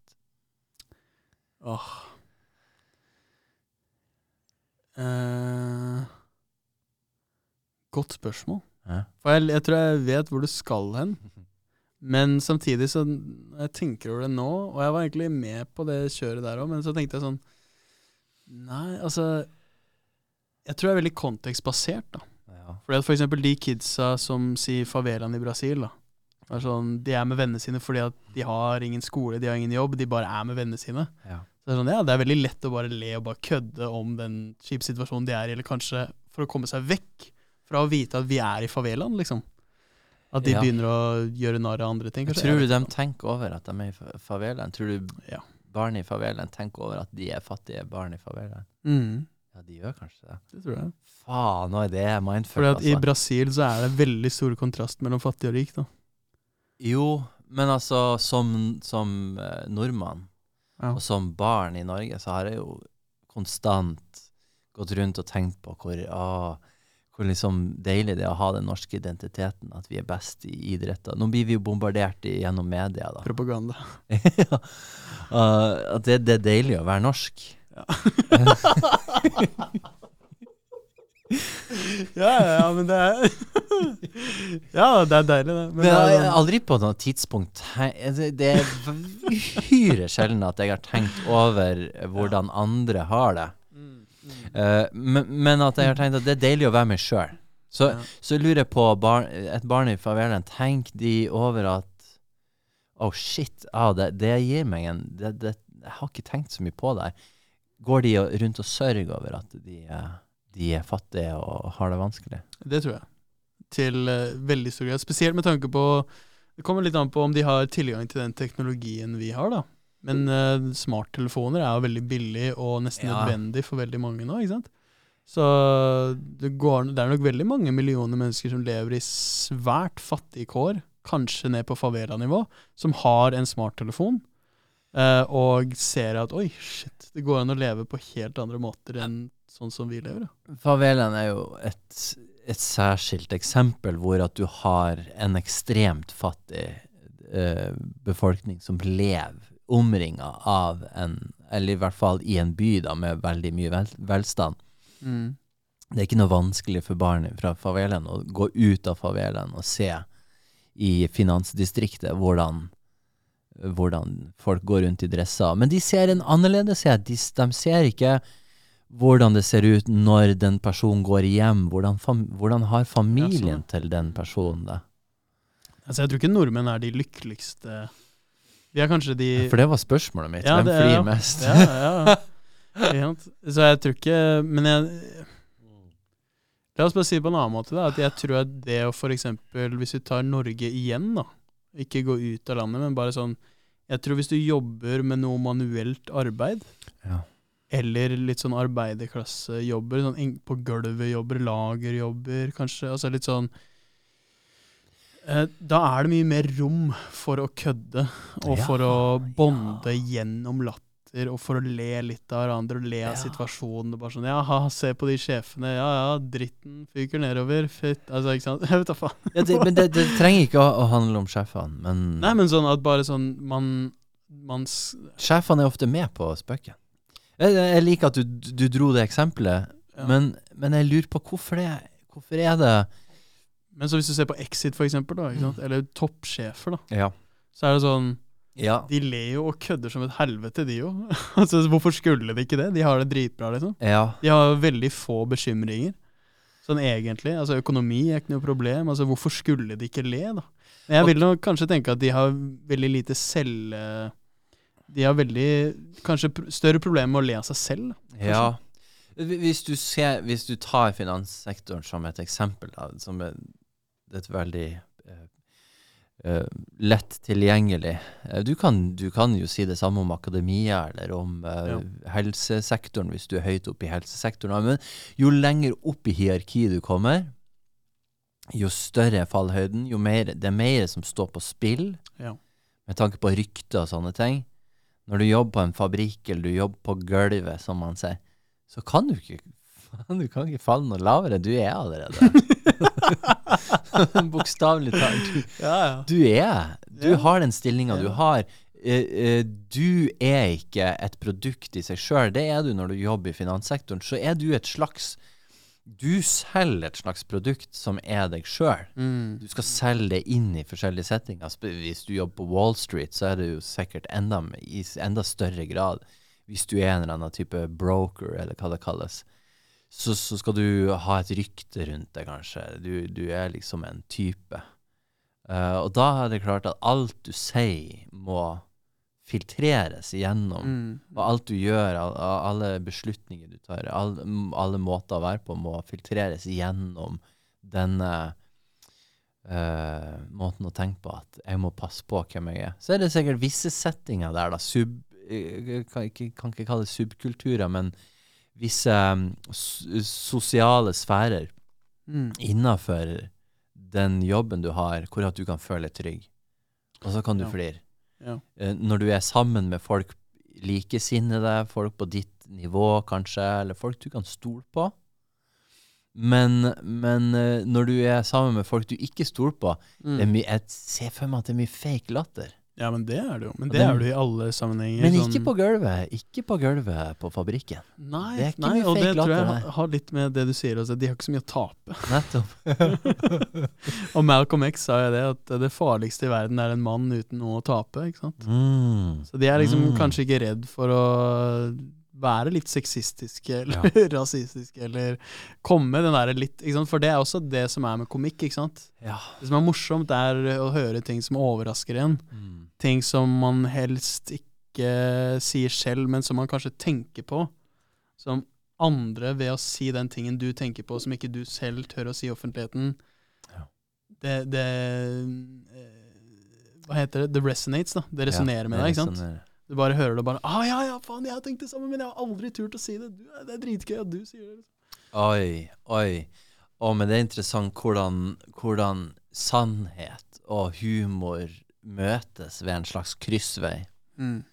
Ja, og da du inne på det med tension and release, som du nevnte i sted, at man egentlig, så kanskje man flir da, fordi man blir så letta over å være i likesinnet selskap. Man innser at her kan jeg være meg selv, her kan mine verdier, den jeg resonere med de folkene som her. Ikke det, bare med en person da. Jeg ser at det noen andre som har et samme tanke som meg, men han den første som sier det oss. Men låter det smittsomt da? Låter det smittsomt? Ja. Så du kan jo se på det på et gruppeplan også. Jeg har et metaspørsmål. Oi, ja, sykt. Men hva skjer hvis jeg må på do? Ja, nei, da er det bare å gå på do. Altså, dette er på gulvet podcasten. Ja. Dette er så lite høytidelig. Skal du prate mens jeg på do da? Ja, jeg kan godt det. Ja. Vanligvis hadde jeg bare kuttet sånn at ingen merker det, sånn at vi bare sier do, og så, hei, og så tilbake igjen. La oss gjøre det. Ja, sure. Men jeg fortalte jo at jeg hadde med en overraskelse til oss. Ja, du sa det. Det er ikke en overraskelse til oss, fordi jeg vet hva det for noe. Okay. Og derav, i sin natur, kan jeg ikke bli overrasket. Nei, riktig. Nei, stemmer.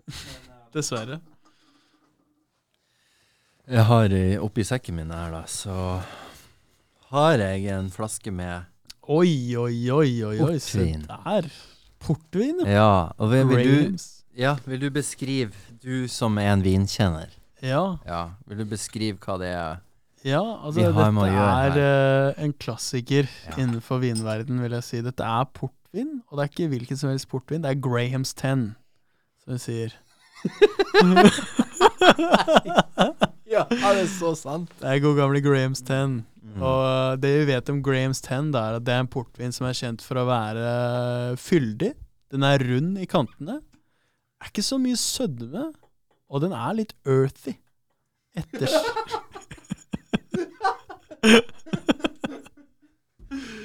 Ettersmaken er litt earthy. Takk. Ja, men var jeg helt off, eller? Earthy, det vippet meg opp inn. Earthy, det var veldig on point, rett og slett. Veldig on point. Ja, det var det.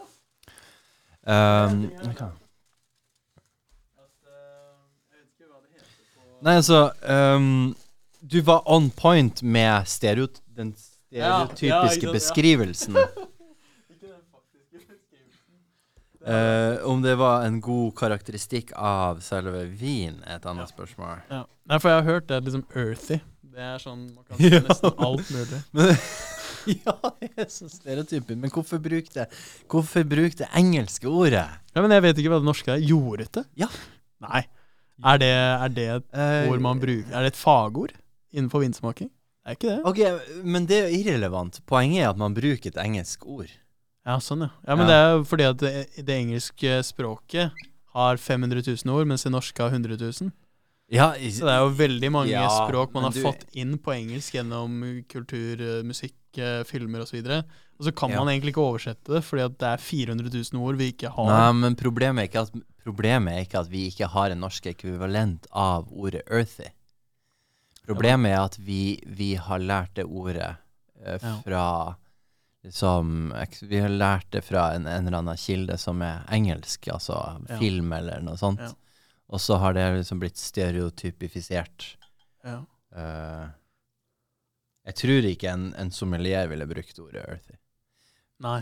For med en gang du bruker et engelsk ord, så møster du møster litt tillit som fag, eller som ekspert. Det er litt earthy, liksom. Ja, for det viser jo på en eller annen måte mangel på ordforråd innenfor den spesifikke hobbyen, da, eller kunsten, eller hva enn det er, da. Ja. Men du begynner å beskrive et maleri, for eksempel, på samme måte, da. Ikke sant? På engelsk, da. Sånne engelske earth-toner. Her har maleren brukt litt earth-toner. Ja, det er litt curvy. Litt curvy, ja. Men kodeveksling tror jeg det kalles. Jeg tror det kalles i kommunikasjonsspråket nei, det er mulig jeg tar feil. Kodeveksling er kanskje når du har et visst språk eller en viss lingo som som forbundet med den sosiale sfæren du med i. Det kodeveksling. Så for eksempel kebabnorsk, når kidsa snakker kebabnorsk, som jeg faktisk litt nysgjerrig på om du har vært med på. Snakket du kebabnorsk? Nei, ikke sånn, skål forresten. Ja. Må jo smake på denne earthy, nydelige tingen her. Skål. Ja. Skål. Portvin, ja. Graham's 10, det 10'eren. Ja. Den er bedre enn 5'eren. Hvordan drikker man portvin? Akkurat sånn som du gjorde. Det var riktig, sant? Ja. Hadde du en pekefinger oppi været? Jeg tror jeg så en pekefinger. En lillefinger, kanskje? Nei, lillefinger, men pekefingeren også. Da er det dobbelt. Det er jo det er rock on. Jeg drikker alltid sånn her. Ja. Nei, men ja, ok. Den var god, det. Jeg må innrømme at i mine 26 år her på jorden så har jeg ikke erfart så mye portvin, altså. Nei, jeg fikk smaken for portvin. Jeg kjøpte en flaske med, det var ikke portvin, det var en konjakk ekvivalent av portvin. Ja. Du har noe som heter for Calvados, som ikke Calvados er ikke konjakk, det har lavere alkoholprosent. Calvados, ja. Men det er også laget av eple. Konjakken er jo... Så Calvados tror jeg, hvis jeg husker rett, omtrent det samme som konjakk, men det kommer ikke fra konjakk. Ja, samme som champagne og prosecco og sånn. Ja, når jeg tenker meg om, så lurer jeg faktisk på det. Det er ikke sikkert at det har lavere alkoholprosent. Det er det Norge burde gjort med akevitt. Hva du mener? Og varemerker det? Ja. Fordi at nå kan jo hvem som helst lage akevitt, tror jeg. Ja, de kan vel det. Men hvem som helst kan ikke lage champagne, for eksempel. Hvem som helst kan lage akevitt. Du må være geografisk i Champagne i Frankrike. Ja. Det er derfor champagne er dyrere enn Prosecco. Jo, men der er det jo noen interesser lokalt i champagnedistriktet. Det er jo en industri i champagnedistriktet, kan du si. Og det var det vel opprinnelig også. Ja, men det er ingen akevittindustri. Nei, ikke sant? Akevittindustrien i Norge. Alt som var kjent som akevitt var bare norsk. Det var bare Nord-Norge, liksom. Lages det akevitt utenfor Norge?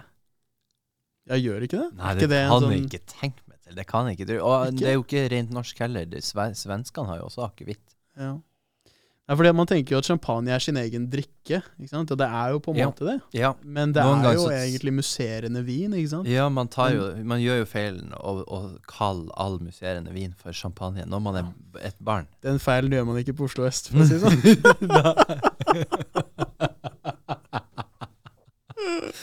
Nei. Da gjør du det selv til narr. Ja. Da blir du ikke invitert igjen. Herregud, da. Hva er det du sier? Dette er ikke champagne, dette er jo cava. Så teit. Ja, det er jo, ja. Men du kan ikke dra den parallellen til akevitt, fordi Norge har ikke... Det er jo et slags sånn varemerke... Du snakker om varemerkebeskyttelse her, ikke sant? Ja, for det er det champagne er. Ja, men akevitt er ikke et varemerke. Nei, det kunne blitt. Ja. Det er det jeg mener. Altså, nå er det for sent uansett. Men det er sånn, hvis vodka for eksempel, da, ikke sant? Ja. Hvis vodka når vodka... For det er russisk, er det ikke det? Eller er det bare stereotypisk at det er russisk? Nei, vodka betyr vann, tror jeg. Voda. Voda er vann. Men vodka er vodka. Vodka er vodka, men voda, det er veldig nært begrep. Ja. Så jeg tror voda og vodka, det er en grunn til at de er så nær hverandre. Okay. Men vodka er ikke russisk, nei. Altså, det er ikke... Men kommer det fra Russland? Det kommer nok fra det språket, ja. Ja, og dermed også den regionen, da, kanskje? Nei, for nå snakker jeg ikke om navnet vodka, jeg snakker om liksom... Jeg tror ikke det. Jeg tror vodka er like allment begrep som sprit, i den forstand. Greit, vodka brygge, eller vodka destilleres på en spesiell måte, men jeg tror ikke vodka er stedsbestemt i det hele tatt, nei. Nei, og det er ikke det jeg sier, men jeg mener sånn, Poenget mitt bare at der gjorde de folka som da hadde landeområder i champagne, de gjorde noe jævlig smart. Ja. Fordi nå og de neste 100 årene så kan du ikke lage noe musserende vin utenfor champagne i Frankrike og kalle det for champagne. Nei, det er sant. Og det er sånn, og alle skal ha champagne når de vinner noe, ikke sant? Ja. Så det er sånn der, det er så genialt da. Jeg skulle likt å sette historien bak den. Geografisk patent. Ja. Altså det er sånn, wow. Og de har gjort det samme med konjakk. Ja, for konjakk er også et sted, eller? Jeg tror ikke du kan kalle noe for konjakk uten at det kommer fra konjakk. Og dermed er det dritdyrt, ikke sant? Ja. Men genialt, ja, det er jo ikke så overraskende at franskmennene var først ute med merkevarebygging. De hadde jo store... Det var jo de som startet med sånne varemesse. Franskmennene. Varemesse? Ja, de hadde jo store sånne varemesser som var internasjonalt anerkjent. På 1800-tallet i hvert fall. Så kom folk til Paris for å se på, eller altså folk som var i industrien, eller som jobbet innenfor handel, kom til Paris for å se hva som var nytt i verden. Ok. Jeg så jo bildet nettopp av Eiffeltårnet når de elektrifiserte, holdt på å si, lysla Eiffeltårnet. Det var liksom... Det var veldig sånn epoke... Hva skal man kalle det? Det var et paradigmeskifte. Ja, på en måte. Det at man kunne belyse hele Eiffeltårnet. Da mener jeg ikke at man hadde lys på Eiffeltårnet, men at man hadde lys langs med alle de 4 hjørnene av Eiffeltårnet. Så lyspære langs hele veien. Så det var som en stripe med lys som gikk ned. Ja. Og det var jo et symbol på masseproduksjon og innovasjon, at alle disse tingene var mulig, sant? At det gikk an å gjøre det. Lyspære er jo en oppfinnelse som vi tar litt for gitt, men som ikke alltid har vært praktisk. Lyspære har ofte vært en stor ulempe. De var upålitelige og... Ok, nå skal jeg være forsiktig med hva jeg sier, fordi den lyspæra som har lyst lengst i verden, er en gammel lyspære. Den er over 100 år gammel. Den lyspære som er nye lyspære, de går jo etter så lenge. Miljøvennlig. Skal være miljøvennlig. Ja, mens den lyspæra her, den finner du på en amerikansk brannstasjon. Og den har stått på, de slår den aldri av da, fordi den varmesyklusen ødelegger glødetråden. Så nå står den på konstant, og den har lyst i over 100 år. Det er litt funny. Det er sjukt. Ja. Men tror du den er særlig... Den er ikke effektiv. Nei, det er det jeg skal si. Den er veldig lite strømeffektiv. Den lyser ikke opp rommet, for å si det sånn. Nei, den er ikke sterk heller, da. Nei. Ok. Nei, jeg tenkte sånn, den kastet bort mye... Ja. Det er mye varme energi som går tapt. Ja. Det er jo en glødetråd. Men det er likevel kult, 100 år. Shit. Ja. Det er bra branding, da, hvis det er et av de... Hvis Osram, for eksempel, da, eier den lyspæren der, kan det bli brukt i masse markedsføring. Derfor jeg må ta meg selv i det, fordi jeg så en YouTube-video om lyspære, nemlig, som poengterte det at lyspære var faktisk i motsetning til det jeg sa. Så var lyspære, de varte veldig lenge. Ja. Og det var et problem. I motsetning til det jeg nettopp sa. Det var akkurat det jeg sa. De var upålitelige, men at lyspære, de varte alt for lenge for produsenten. Det var ikke bærekraft, eller det var ikke liksom profitabelt for produsenten at de skulle vare så lenge. Og det førte til at alle produsentene, så vidt jeg husker, måtte bli enige om at lyspæren ikke skulle vare så lenge. Det er sykt.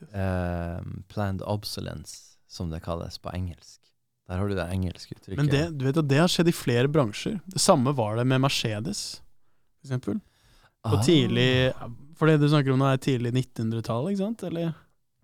Ja, det var sånn. Ja, det var sånn rundt det. Og det samme skjedde med Mercedes-bilene. De hadde så jævlig bra De hadde så sinnssykt slitesterke biler.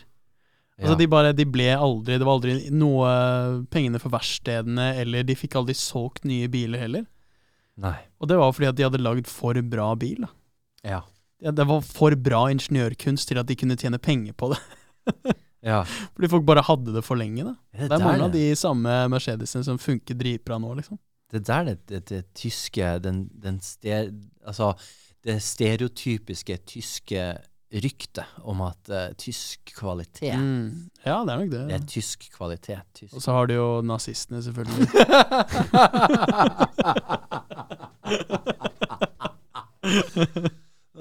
De vet å få ting gjort. Ja. De er handlingskraftige. Jo, man kan flire av det, men jeg tror ikke ja. Men du har jo BMW, Audi, Volkswagen og Mercedes-Benz. Altså alle disse merkene her er jo kjent for å være veldig tysk ingeniørkunst. Men jeg tror det er noe i den tyske ånd, den tyske kulturen, at det er en pliktfølelse eller noe sånt som gjør at kommunistisk? Nei, ikke kommunistisk, men du kan se det i et religiøst perspektiv, ikke sant? Det med å holde noe i en høyere verdi, sant? Og det kan være Gud, eller det kan være en verdi. Du kan se på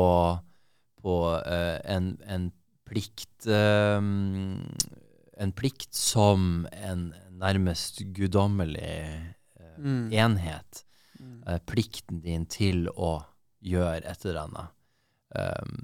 Og det finner du jo igjen i mange forskjellige former. Altså i noen samfunn så er det jo en plikt å ta vare på foreldrene dine. Når de ikke kan jobbe lenger. Det er jo ikke i Norge. Nei. Så i Norge så I Norge så lar vi staten overta det. Det er skattepengene mine går til. Ja. Det er et investeringsprosjekt.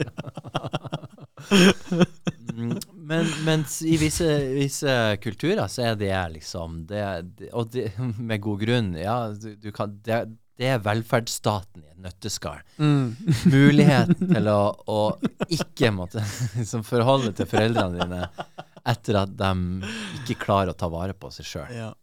Takk og lov for velferdsstaten. Mulighetene til å si fra seg alt moralsk ansvar. Ja, det er deilig. Det er nydelig. Deilig å være norsk. Ja. men det at en tysk, det er jo et veldig stereotypisk bilde. Tysk ingeniørkunst, tysk kvalitet, og det at tyskerne alltid får ting gjort. Kan motor. Ja, og det er derfor det er så jævlig. Det er veldig logisk. Sånn, for å ha litt sånn sirkelkomposisjoner, holdt jeg på å si. Tilbake til fotball. For det er sånn tyskerne spiller fotball også. Og har vært kjent for å spille fotball i hvert fall 50 år da. Siden 70-tallet, liksom. Ja. At de spiller veldig som maskineri. Nei. Ja, det er die Mannschaft, ikke sant? Det er tyske maskineriet. Hva du kalte det? Mannschaft? Die Mannschaft. Die Mannschaft. Jeg vet ikke hva det betyr, men det er det de kaller det tyske herrelandslaget. Jo, ja, ok, Mannschaft. Ja, ok. Det er noe som heter Gesellschaft og Gemeinschaft. Jeg skal søke det opp nå. Schaft betyr skap. Schaft betyr skap i hvert fall. Åja, the team, ja. Det betyr bare the team. Ja, det er en enkel oversettelse. Tror jeg. Det tror jeg er en forenkling av det.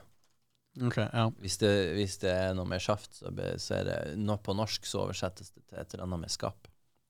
Mannschaft. Mannskap. Mannskap. Ja. Mannskap. Men måten de spiller på da, ikke sant? Noe som er veldig sånn symbolsk nesten på mange måter da, og veldig illustrerende med det er når tyskerne slo Brasil i VM i kvartfinalen 7-1 i Brasil. Og dette var 2016. Og måten de spilte på var så sinnssykt som et maskineri da. Og det var en veldig stor kontrast til denne samba-fotballen, ikke sant? Som brasilianerne er veldig kjent for da. Fintingen, ikke sant? Kunsten, veldig sånn flytende spill, mens tyskerne kom bare sånn, her er logiske passninger, eller Og knuse dem helt. Sambaspill? Er det mye sånn, hva man skal kalle det for noe, sånn driblinger? Altså, er brasilianerne kjent for å show off mye? Ja, absolutt. Det er det de er gode på. Det er det som gjør at de er dritgode, da. Men altså, ok, wow, det er interessant, fordi du kan jo tenke på det som en slags egoistisk, at det er litt det er litt egoistisk. Ja. Men hvis det ses veldig opp til, så blir jo spillerne... Hvis det funker. Ja. Ikke sant? Det er egoistisk i form av at det er en stor risiko å ta på lagets vegne. Ikke sant? Ja. Men hvis du er jævlig god til det, ikke sant? Så er det jo gunstig for laget at du gjør det. Så du har noen sånne gode som Ronaldinho, Ronaldo, brasiliansk Ronaldo, Neymar for eksempel. Dette er spillere som hele karrieren deres er basert på den samba-fotballen, ikke sant? At de kan drible seg ut av enhver situasjon, da. Alene, gjøre ting på egen hånd, da. Ja. Stå med ballen på midtsirkelen, og så ende opp med å finte seg gjennom hele laget og score, da. Ikke sant? Ja, altså hvordan man kan i fotballen tenke strategi og liksom prøve å planlegge seg fram til en seier er helt ubegripelig for meg, fordi du har jo utøvere i verdensklasse som spiller på lag, og så skal lagene konkurrere mot hverandre, og så fremdeles er det litt sånn uforutsigbart. Du kan ikke si det her laget er verdens beste fotballag. Det er derfor man har turneringer, da. Men det er ofte ikke representabelt for hvem som har gjort for det går på dagsformen og sånn der. Det er litt sånn tilfeldigvis så vant det laget her, eller kanskje ikke tilfeldigvis, kanskje fordi de hadde en ny trener, og tilfeldighetene i gåseøyne lå til rette. Det går i hvert fall på litt mindre synlige aspekter ved sporten, ikke sant? Ja. Sånn, hvis det blir straffekonk da, hvis det er 0-0, det blir straffekonk, så er det sånn, ok, hvor er mentaltreneren til det laget her? Ja, mentaltrening, ja. Hvem er det som har trent dem opp til å... Så da går det mer på det, ikke sant? Mens kanskje, også i ekstraomgangene da, hvis det blir avgjort i ekstraomgangene, så går det mer på det fysiske, ikke sant? Hvor er fysioterapeuten? Hvordan holder de å spille på dette nivået i 2 timer? For da begynner folk å få strekk, folk får skader, ikke sant? Fordi at de er ikke vant til å spille kamper så lenge. Ja. Så da begynner det å gå på sånne små detaljting, ikke sant? Men det er helt mindblowing at hele dette apparatet, for det er et enormt apparat, det er ikke så kan du jo si at en idrettsutøver er ikke bare en idrettsutøver, det er også mange forskjellige aspekter som jobber sammen. Ja. Men det er så stort apparat at du kan ikke du kan komme inn der med en ny trener som har en helt ny strategi, eller som er liksom nytenkende, en pioner, som bare revolusjonerer det fotballaget, eller liksom tankegangen i spillet hos det fotballaget akkurat der i den sesongen. Men neste sesong, så er det noen andre som overtar. Kanskje. Kanskje, hvis du har gjort en jævlig dårlig jobb, da. Ja. Ikke sant? Du har jo sånne, altså en av de sykeste tingene som har skjedd i all sport, som jeg fortsatt mener det ble snakket kjempemye om når det skjedde da, men som er bare sånne ting som ikke skal skje da, det er teknisk sett umulig da, at det skal skje, men det var når Leicester vant Premier League når var det 2017-2018 eller noe sånt, og det var sånn, det skal egentlig ikke være mulig, altså. Det var enormt, men det er jo omtrent like stort som når Island kom kom så langt. Ja, og det er jeg enig i, men der er det mer sånn turnering. For der kan du ha et par heldige kamper. Det er litt sånn metastrategi. Ja, mens Premier League, da er det mot 19 lag. Ja. Du skal spille 38 kamper. Det skal alle de andre også. Det er hjemme og borte. Og det er jævlig mange gode lag. Og alle de lagene har hundrevis av millioner mer penger enn det du har. Større hjemmebaner, større historie med å vinne kamper. De skal du møte over 38 kamper. Ja. Ikke sant? Hvor halvparten av de er borte. Jo. Hvor du bare får dritt slengt etter deg, ikke sant? Og du skal hjem til kona og bare... Altså det er bare sånn... de spillerne som spilte på det Leicester-laget der, de var veteran, de var ferdig i gamet, de. Mange av de var sånn, de bare, skal vi ta en sesong til, liksom, ikke sant? Sånn Wes Morgan og Huth og sånn, de var i slutten av 30-åra. Ja. Ikke sant? Det sånn, du burde egentlig ikke spille lenger, da. Så vant de Premier League. Ja, det er helt utrolig. Sinnssykt, altså. Er det laget dokumentar om det, eller? No? Ja, garantert. Jeg har ikke sett noe, men det bør det være, altså. Det bør det være. Det var i hvert fall det største oppsetten i fotballhistorien. Altså. Jeg husker det kjempegodt. Men helt vilt. Hvor gammel var du da? Det var i begynnelsen av 20-årene. Ja, så du var jo du var ikke bare banet. Nei, men jeg husker jeg fulgte veldig mye med. Ja. Spesielt på slutten av sesongen. Og jeg husker jeg liksom satt med kompisene mine bare sånn. Da ble fotball jævlig interessant. Det ble mer interessant å se på Leicester sine kamper. Ja. Og så bare fortsatte de å sjokkere. Det var masse sånn skudd fra Ward. De bare skjøt liksom sånn på halvvolley mot Liverpool fra 40 meter. Det var sånn, hva faen er det som skjer her? Jo, men altså, han spilte gratis for 2 år siden. Og så ble han toppskårer og vant Premier League. Altså, det er det som er fascinerende med fotball. Det er de narrativene, ikke sant? Ja, ikke sant? Men der du snakket om religiøsitet i sted, og det er jo du ser religiøse aspekter i alle liksom områder eller ting som mennesker har med å gjøre. Og i fotballen så blir det veldig tydelig at vi verdsetter innovasjon på en religiøs måte. At vi forholder oss til innovasjon og mestring og suksess på et plan som er litt sånn ute av vår kontroll nærmest. Du kan ikke la være å beundre et fotballag som gjør det jævlig bra.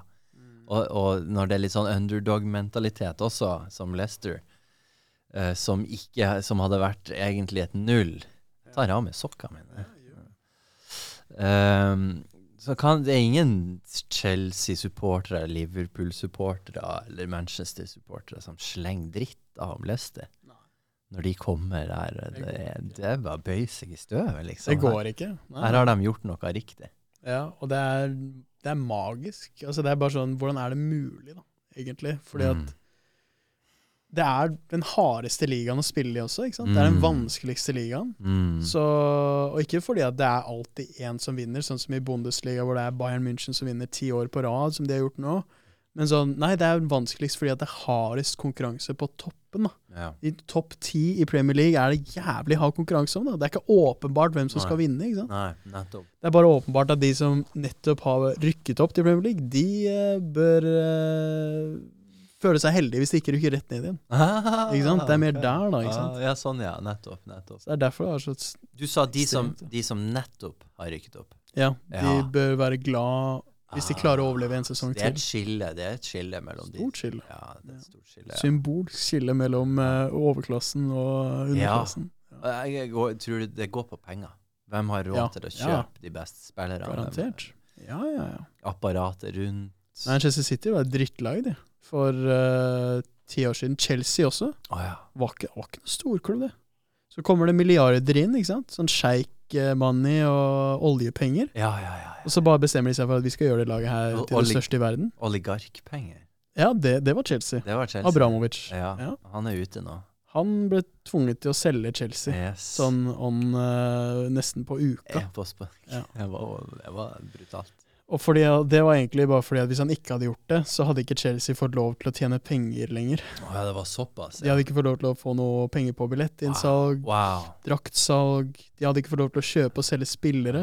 Så Chelsea hadde ikke eksistert hvis ikke han hadde solgt det. De falt under disse sanksjonene. Ja, nei, han gjorde det, men fordi han eide Chelsea, så betyr det at Chelsea får ikke lov til å gjøre noe heller, fordi at det er ting som han kan profitere på, ikke sant? Ja. Det er handel i England han kan profitere på. Ja. Så det er bare... Det var også en del av det der at han skulle ikke profitere på salget av Chelsea. Ja. Og det lurer jeg på hvordan det skjer i praksis. Ja, det skjønte ikke jeg heller egentlig. Fordi, altså, han må jo... Det ble solgt for 3,5 milliarder pund. Det var jo mer enn han kjøpte det for. Ja, men det er ikke nødvendigvis mer enn de pengene han la inn i det. Det tror jeg ikke. Ok. Men jeg må si at jeg vet ikke hvordan de har regnet på det, fordi at hvor går den personen som kjøpte Chelsea for 3,5 milliarder pund, hvor går de pengene der hen? Ja. De går jo til han, som eide den. Ja, det akkurat det jeg også. Det er jeg også. Jeg vet ikke, jeg skjønner ikke helt det. Eller så blir det fryst da. Kanskje det er rett og slett penger som blir fryst, og det går til egentlig Storbritannia, altså staten da. Så fryser de bare pengene til sanksjonene er borte, kanskje. Jeg bare ser for meg at Abramovic, eller at den der, overklassen da, har en måte, og de kommer unna med det. Finner en måte å komme unna med det på. Det er som farmor og meg pleide å si. De rikeste folka, de vet jo ikke hva heter. Smart. Ja. Det hadde vært enda smartere hvis hun faktisk sa det, men hun hadde jo Alzheimer fra jeg var født, så hun sa ikke noe som ga mening. Det er egentlig du som sa det.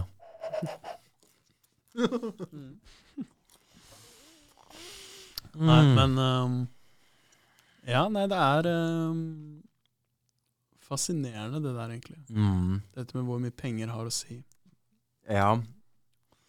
Penger, status, image. Ja. Image. Så er det sånn, det er ofte en sånn ting som har holdt meg litt igjen for ikke på BI. Vet du det? Nei, det visste jeg ikke faktisk. Gjorde du ikke det? Nei.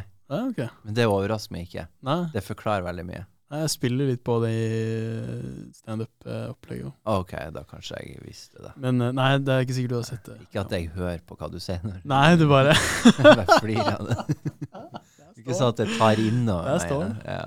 Nei, men og det var en sånn periode sammen, sånn type Dressmann-perioden din, ikke sant? Ja.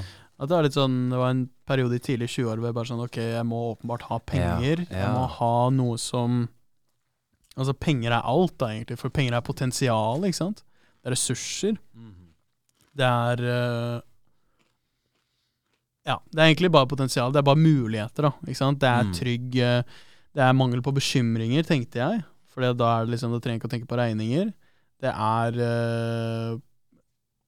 på en måte et større marked av samlivspartnere. Det er mer moro, både sånn rent hedonistisk nytelse, men også for mine barn, å bare sikre deres fremtid ved å investere i ting og sånne ting. Og så kommer du opp på det nivået hvor det er Abramovic som kjøper Chelsea og kjøper mennesker til å spille teater for dem, ikke sant? Helt opp til det nivået. Så jeg tenkte jo bare at penger er sånn muligheter, da. Det er gøy. Det er alt positivt med penger. Også. Men det var det du verdsatte, det bildet av hva er viktig for meg. Der lå penger veldig høyt.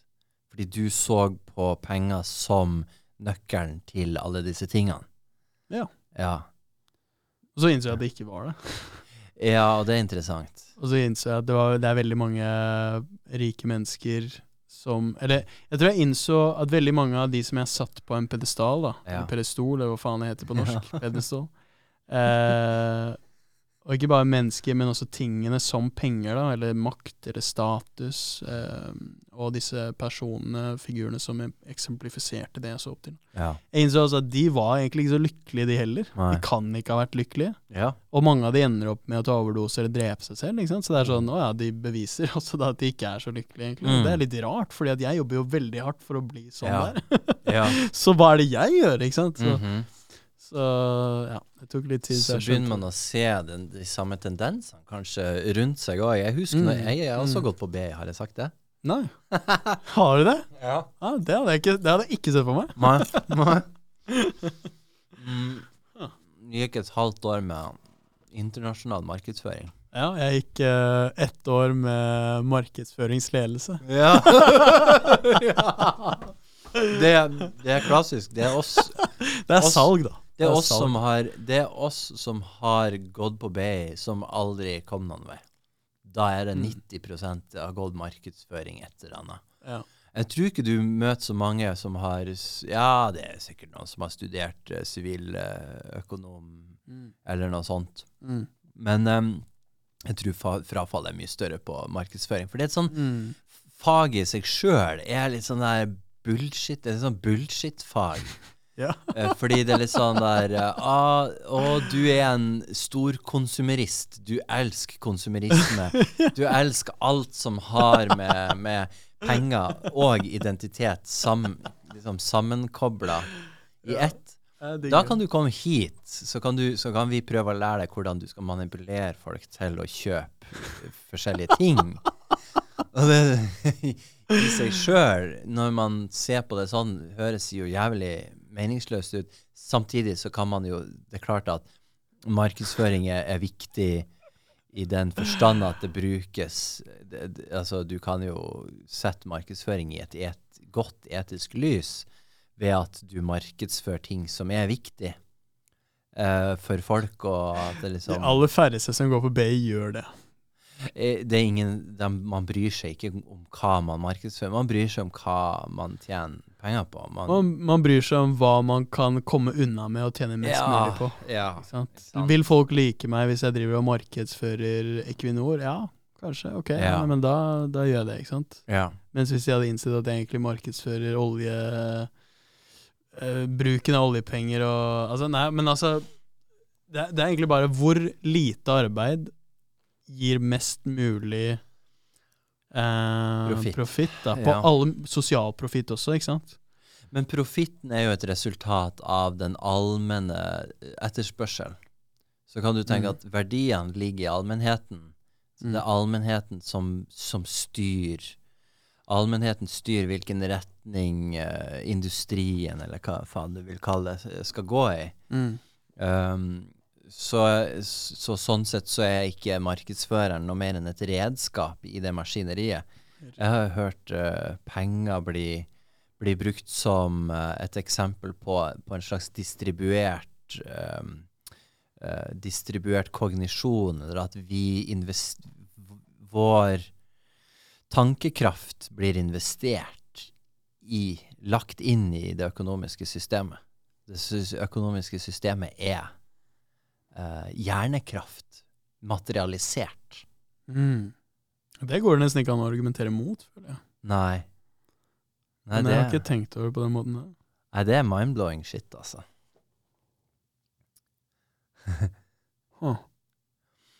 Ja. Samtidig så kan det jo gå ut av kontroll. Det kan man jo si om alt man legger ut på internett også. Ja. Ikke sant? Ja. For det er jo vi som bruker energi og våre kognitive ressurser og tid til å legge ut ting på internett. Det jeg vil legge ut på internett er ikke nødvendigvis en ressurs i seg selv. Nei, sånn ja. Ikke sant? Kan fort bli erstattet, men pengene dine de består i verdi omtrent. Sånn høvelig over tid.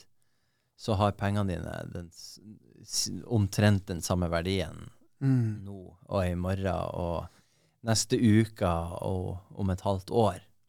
Ikke nødvendigvis om 10 år eller 20 år, men det har jo ikke tankene dine heller, har jo ikke den samme verdien om 10 år nødvendigvis som de har nå.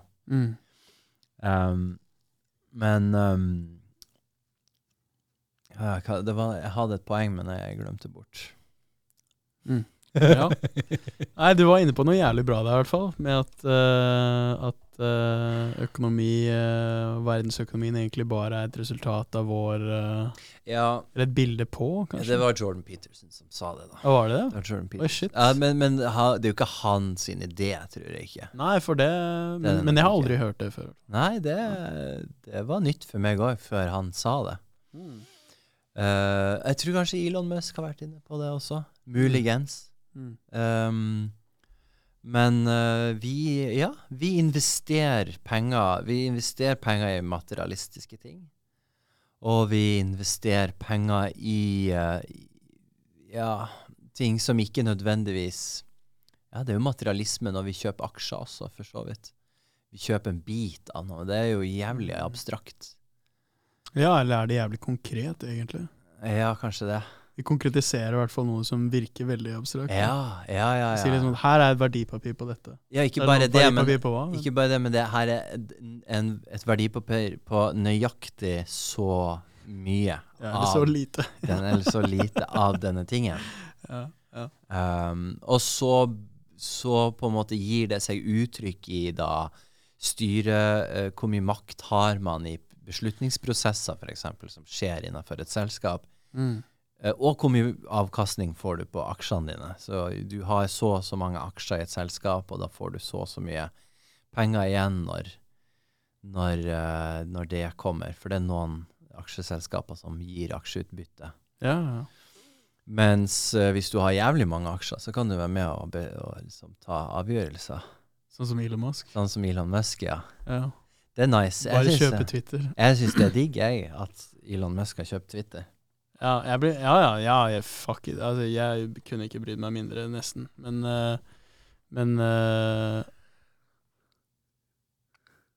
ja, jeg er også sånn, men jeg er litt redd for at jeg er så pro Elon Musk som jeg føler at alle andre også er. Ja, og jeg også merker at jeg har blitt veldig pro Elon Musk etter at han kjøpte Twitter. Jeg brydde meg ikke så mye om Elon Musk før det.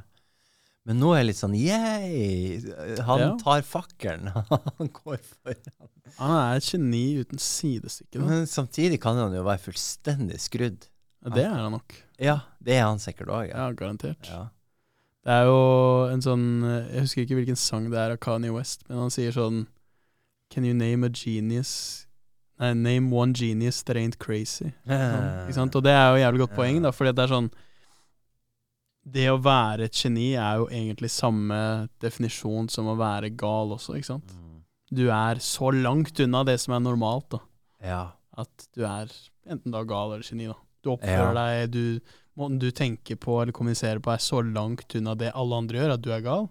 Eller at du klarer å lage raketter som drar til Mars og lager Tesla og The Boring Company og alt det der.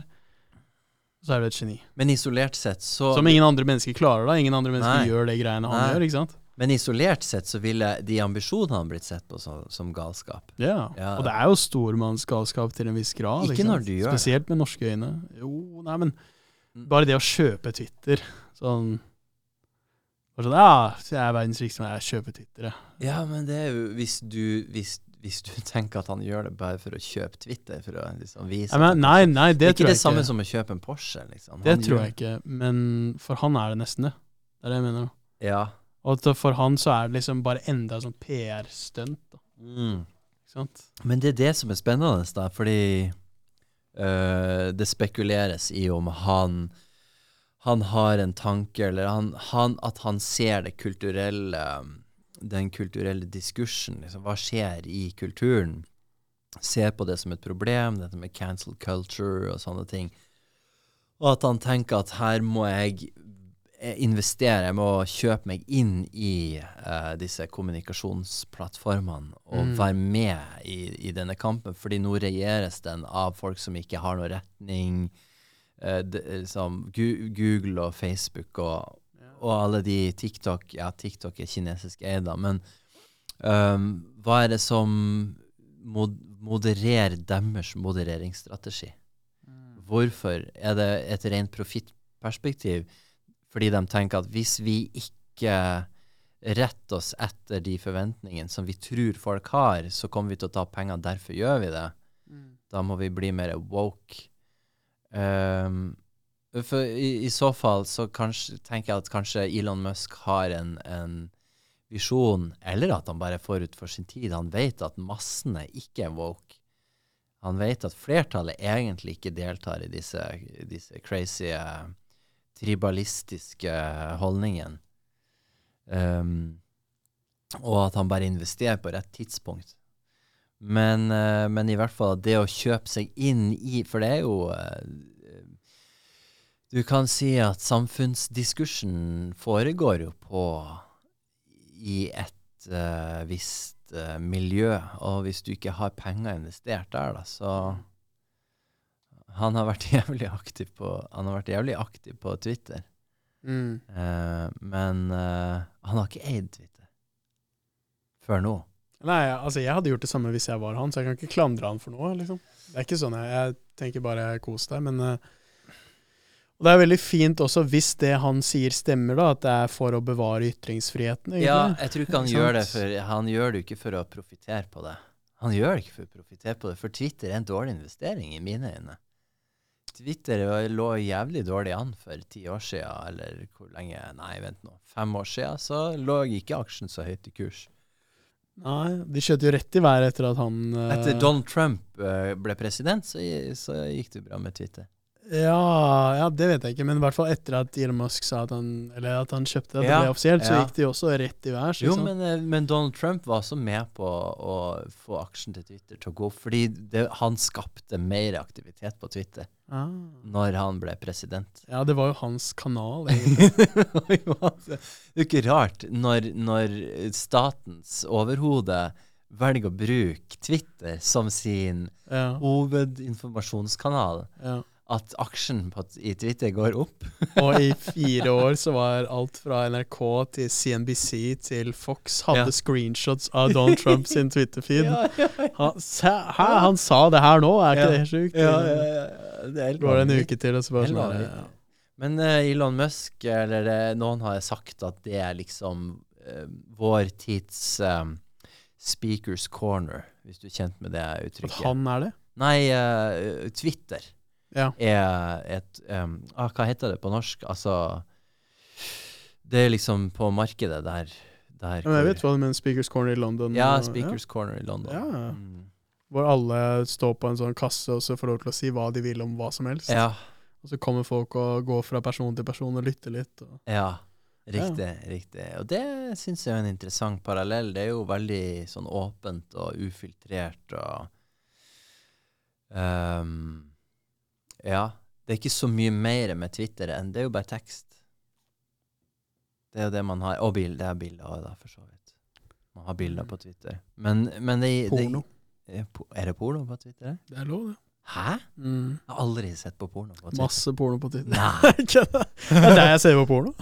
Gå på Twitter. Det er liksom den kilden jeg har letet etter. Fordi når jeg må innrømme det er ikke noe sensur på Twitter. Men når du snakker om porno, så må jeg bare innrømme det at jeg har 4 nettsider som jeg liksom går imellom. Er det lov å prate om det på podcasten? Ja, alt er lov her. Ja. Men det er morsomt at vi havner her, liksom. Jo, for jeg er alltid på jakt etter den beste pornofilmen, eller det beste klippet. Den beste neste. Ja, og det er jo der og da, liksom. Hva vil jeg ha her og nå? Og da har jeg mine forskjellige sider. Ja. Men nå, min fetisj, den liksom... Jeg har utforsket det som er av videoer innenfor det området. Ja. Ikke så mye. Det er ikke så mye, egentlig. Så jeg er veldig oppdatert på... Ja, ok. Så du har en spesifikk fetisj? Ja, den er så spesifikk at det er ganske begrenset hvor mye som er å få. Det skulle man nesten ikke tro, at det er mulig. Ja, det skal jeg fortelle er veldig mulig, men jeg kan ikke si hva det er for noe. Nei, fordi det er for snevert. Nei, ja, men det er ikke brutalt. Nei, men det tror jeg ikke, for der er det masse. Ja. Det er en brutal verden. Ja, hadde det vært BDSM eller noe sånt. Ja, det er jo mishandling. 50 Shades of Grey og gore porn. Altså, alle disse greiene. Slå det løs. Det er kjempestort. Ja, nei. Men det er en fetisj som er så spesifikk. Det er ikke barneporno, selvfølgelig, eller noe sånt. Nei, for det er ikke så spesifikt. Der er det masse. Ja.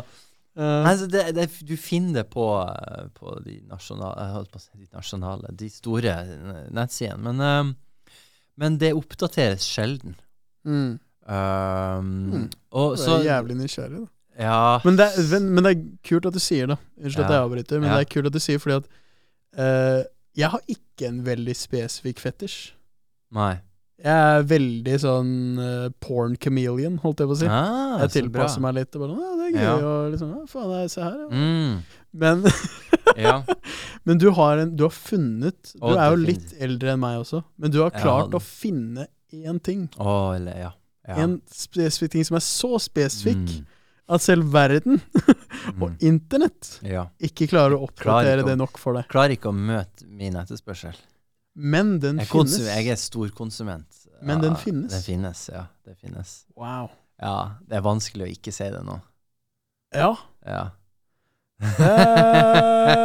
Det er det. Nei, men du må ikke. Nei, altså, men Men altså, du kunne sagt hva som helst da. Men jeg skjønner jo at det er ikke noe man har lyst til å si i en mikrofon. Så. Nei, det avslører veldig mye om meg selv. Eller ikke nødvendigvis. Det er ikke sånn at det forklarer veldig mye av min dagligdags oppførsel. Men kanskje litt ekstra vondt å si det til noen som studerer psykologi? Absolutt ingen problem å si det. Nei, for jeg får ikke AI-snitt heller, så jeg skal ikke analysere det for mye. Ja.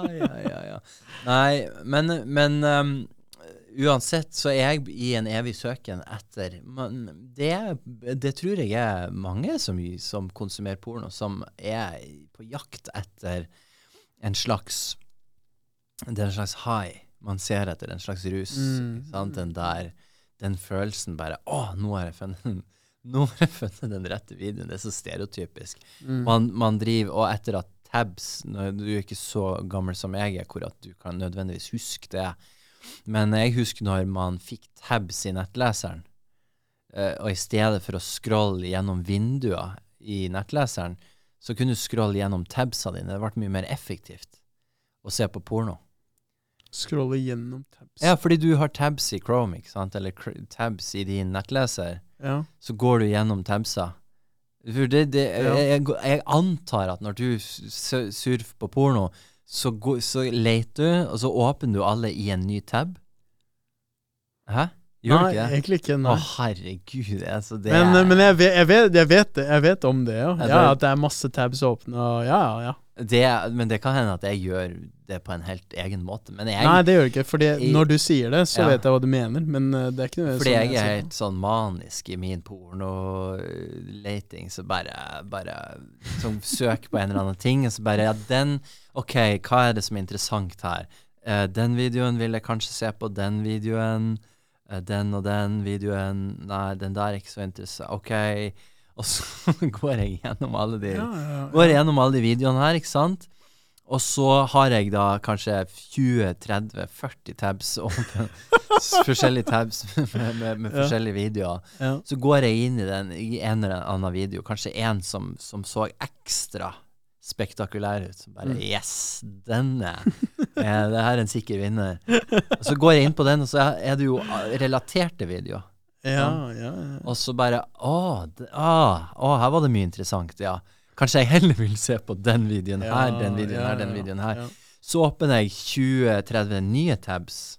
Nå overdriver jeg litt grann, men så det, selve denne masturbasjonsakten er jo 90% av det er vel å lete etter porno.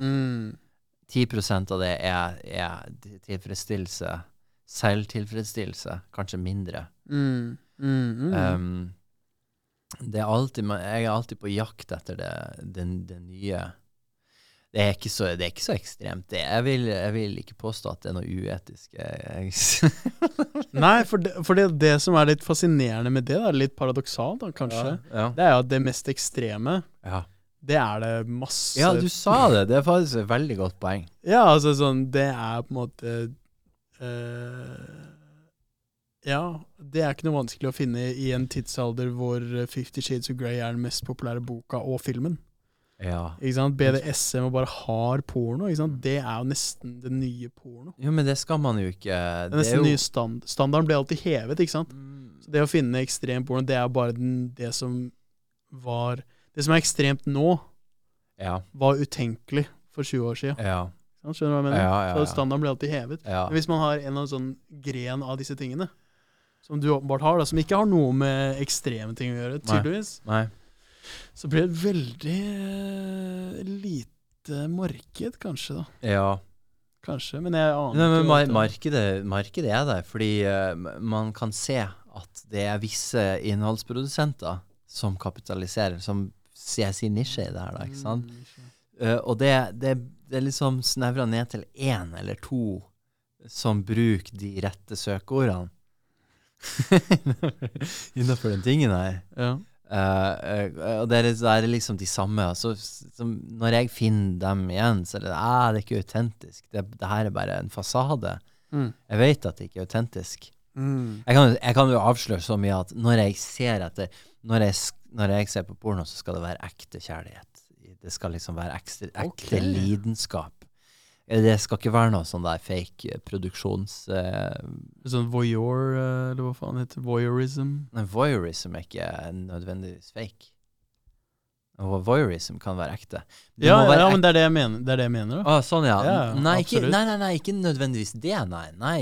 Altså, jeg kan jo av mitt eget hjertets lyst bestemme for å lage porno, fordi jeg synes det jævlig sexy, eller fordi jeg Lag din egen, ja. Ja, men hvis jeg hadde kjæreste, det mange pornoprodusenter nå, hvor at det bare et par, et kjærestepar som lager sine egne videoer, og tjener fett med penger på det. Men det blir jo fort fake da, hvis det blir et sånn der inntjeningsperspektiv på det, så merker du det, at det her ikke ekte. Men så jeg vil gjerne fange opp den ekte følelsen, ikke sant? At dette noe som individet vil. Det her ikke noe... personen gjør seg ikke til, fordi hun tror at det her jeg vil ha. Hun gjør det hun gjør, fordi at det hun vil ha. Det jo det jeg vil. Det jo gjerne det jeg vil ha når jeg har sex også. Så i motsetning til andre som ikke kanskje så opptatt av det, som gjerne vil kontrollere eller noe sånt. Det helt greit, det. Jeg har ikke noe imot det, men det jo digg når man merker at det ektefølt. Sant? Det noe sånn hidden cam, da? Du driver og grev? Ja, nei, jeg bare tenker, fordi at nå det jo ikke, nå har du sagt altså, det skal være ekte, sensuelt, det skal være lite, de som der skal være minst mulig bevisst på at det faktisk noe der. Ok, vi kan jo bare avsløre det, så jeg trenger ikke å legge ut en podcast på min egen Facebook-side. Nei. Enkelt og greit, ekte sex, så ekte som mulig, så ubeskyttet som mulig. Ja. Ingen prevensjon, alle liksom, la naturen gå sin gang. Ja. Sånn. Det liker jeg. Men det ikke så snever fetisj, synes jeg. Nei, men det vel den risikoen for at det kan bli den risikoen for at det kan få konsekvenser som snevert. Det at damer kan bli smelt på tjukka ikke nødvendigvis noe som folk glorifiserer, eller folk nødvendigvis... Den meste pornoen jeg har sett vel uten beskyttelse. Jo, men det ikke du tenker feil. Det risikoen for at det kan bli en graviditet ut av det som sett spissen for min del. Ja, ok. Men hvordan vet du det? At den personen ikke har tatt en p-pille? Eller? Nei, så da må du jo følge, da må det være en serie da, hvor at du følger en person gjennom livet til den personen, liksom, hvor at du ser hva de gjør. Nei, for det måtte jo nesten vært det, da. Nei, men du må lede litt inn i det, da. Du må lede litt inn i det. Samtidig så det en viss, du ser etter en viss autentisitet i det, ikke sant? Det mener med at det må være ekte. Med en gang du merker at det ikke ekte, så faller hele illusjonen. Da det bare, ok, hvis hun faker orgasmene sine, så faker hun alt det andre også. Hvis du merker at hun sier, hvis du merker at damer oppriktig tenner på å ha den ubeskyttet sexen, og da mener jeg helt ubeskyttet sex, for det både menn og kvinner som har den fetisjen der. Ja, men jeg synes ikke, du sier den fetisjen, men jeg synes ikke den fetisjen så snever som du, bare basert på det du har sagt nå, da. Ja. Det ikke, og nå var det ganske, nå sa det ganske mye. Ja. Skal være sånn, skal være sånn. Det en veldig naturlig tilnærming til sex og pornografi, for den saks skyld. Kjempelite porno der ute, som sentrerer seg rundt den der, la oss kalle det for impregneringsspekter, eller liksom at, men jeg skjønner. Okay, den sexen vi har nå, den kommer til, den risikerer liksom, for å bli en graviditet. Fordi at de ting, nå kan jeg for lite om det da, men sånn, de tingene jeg kan se for meg. Du setter med en ekspert her, så det bare spør. Men fordi at det som morsomt, synes jeg da, jo at du setter, det jo ikke morsomt at du setter veldig mye fokus på det genuine aspektet. Det tenker jeg er naturlig. Mhm. Men så er det jo litt sånn som du sier, at hvordan kan du vite? Hvis for eksempel det er dette med impregneringen, da, holdt jeg på å si. Det er lamineringen, holdt jeg på å si. Altså, Insemineringen. Som er viktig, og som er tenne, da. Som er et av hovedaspektene som er tenne, at det er mulig, da. Fordi det er så ekte at nå risikerer vi livet. Ja, for det holder ikke med cream pie. Nei. Det er masse cream pie-videoer der ute. Masse, men hvordan skal det være? For jeg skjønner at hvis det er det tenneaspektet, hvordan baserer det seg ikke egentlig bare på tillit for deg som tilskuer, at det du blir fortalt, eller det du får se, må du bare stole på? Nei, ikke bare. Men det skal nevnes at i den tilliten så er det intuisjon, ikke sant? Det går en viss intuisjon. Så når du ser på vanlig spillefilm altså på Netflix, eller hva det må være, så vil illusjonen, du tar den for gitt, men den vil bryte sammen med en gang skuespillet er dårlig, eller det er en logisk brist i et eller annet resonemang, eller det er noe som bryter illusjonen. Da merker du det med en gang. La oss si at det er en animasjon, eller det er noe blue screen, eller noe sånt som har blitt gjort, som er jævlig dårlig. Og da bare blir du påminnet med en gang om at, oi, shit, det her er liksom bare en film, og kanskje de har lavere budsjett enn jeg trodde, og det her var ikke så bra som jeg trodde det skulle være, og så videre. Så i pornosammenhengen da, så legger du veldig fort merke til at det er skuespill. Ja, men gjør man det? Ja, men man gjør det veldig, veldig fort. Kanskje jeg har en god intuisjon da på det. Jeg har sett på veldig mye porno, så jeg har mye erfaring med det, men det legger man jævlig lett merke til. Og samtidig så er det noen liksom aspekter ved produksjonen i seg selv som gjør det veldig åpenbart at det er profesjonelt. At det er profesjonelt laget, at det er et profittperspektiv i det, ikke sant? Hvis det er profittperspektiv, så er det irrelevant for meg, fordi det er ikke ekte. Wow. Jeg skjønner. Men, det er vanskelig å finne frem. Det må være amatør. Det må liksom være tydelige trekk av at det her er amatør. Det er spontant. Det har man ikke planlagt nødvendigvis på forhånd. Det er gjort veldig sånn i litt sånn i begjær. Ja. Jeg skjønner. Ja. Kommer du til å ha navnet mitt på den podcasten her? Det er helt opp til deg. Jeg tror vi dropper det. Ja, jeg tror vi dropper det. Men jeg kommer til å ha navnet mitt da. Ja, det er greit. Ja. For det er jo en del av navnet til podcasten. Og jeg kan jo si såpass da, at jeg er jo sånn, nå prøver jeg å ikke se så mye på porno. Det er sånn, den kjente Sam Morrell har en vits, som er en av mine favorittkomikere, hvor han sier sånn, once I saw how devastating pornography was, I quit watching porn. Okay, let's be real, I cut back. Altså, jeg prøver å se mindre på porno. Men alle de tingene du nevner nå, de faktorene der, som tydeligvis da er en del av din spesifikke fetisj, som internett ikke klarer å fôre deg med nok, det er også aspekter som jeg ser etter. Jo.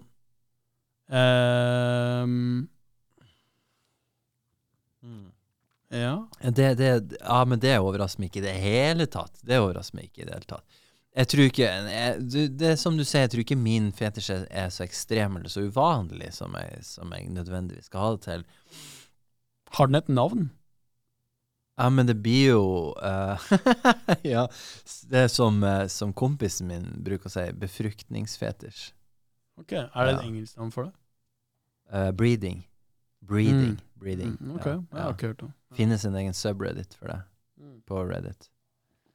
Og det er en egen kategori på men ok, hvis vi skal, fordi nå snakket du om at the cat's out of the bag. Ja. Big time. Ja. Så hva er det som skiller, for nå må du på en måte lære meg da. Ja.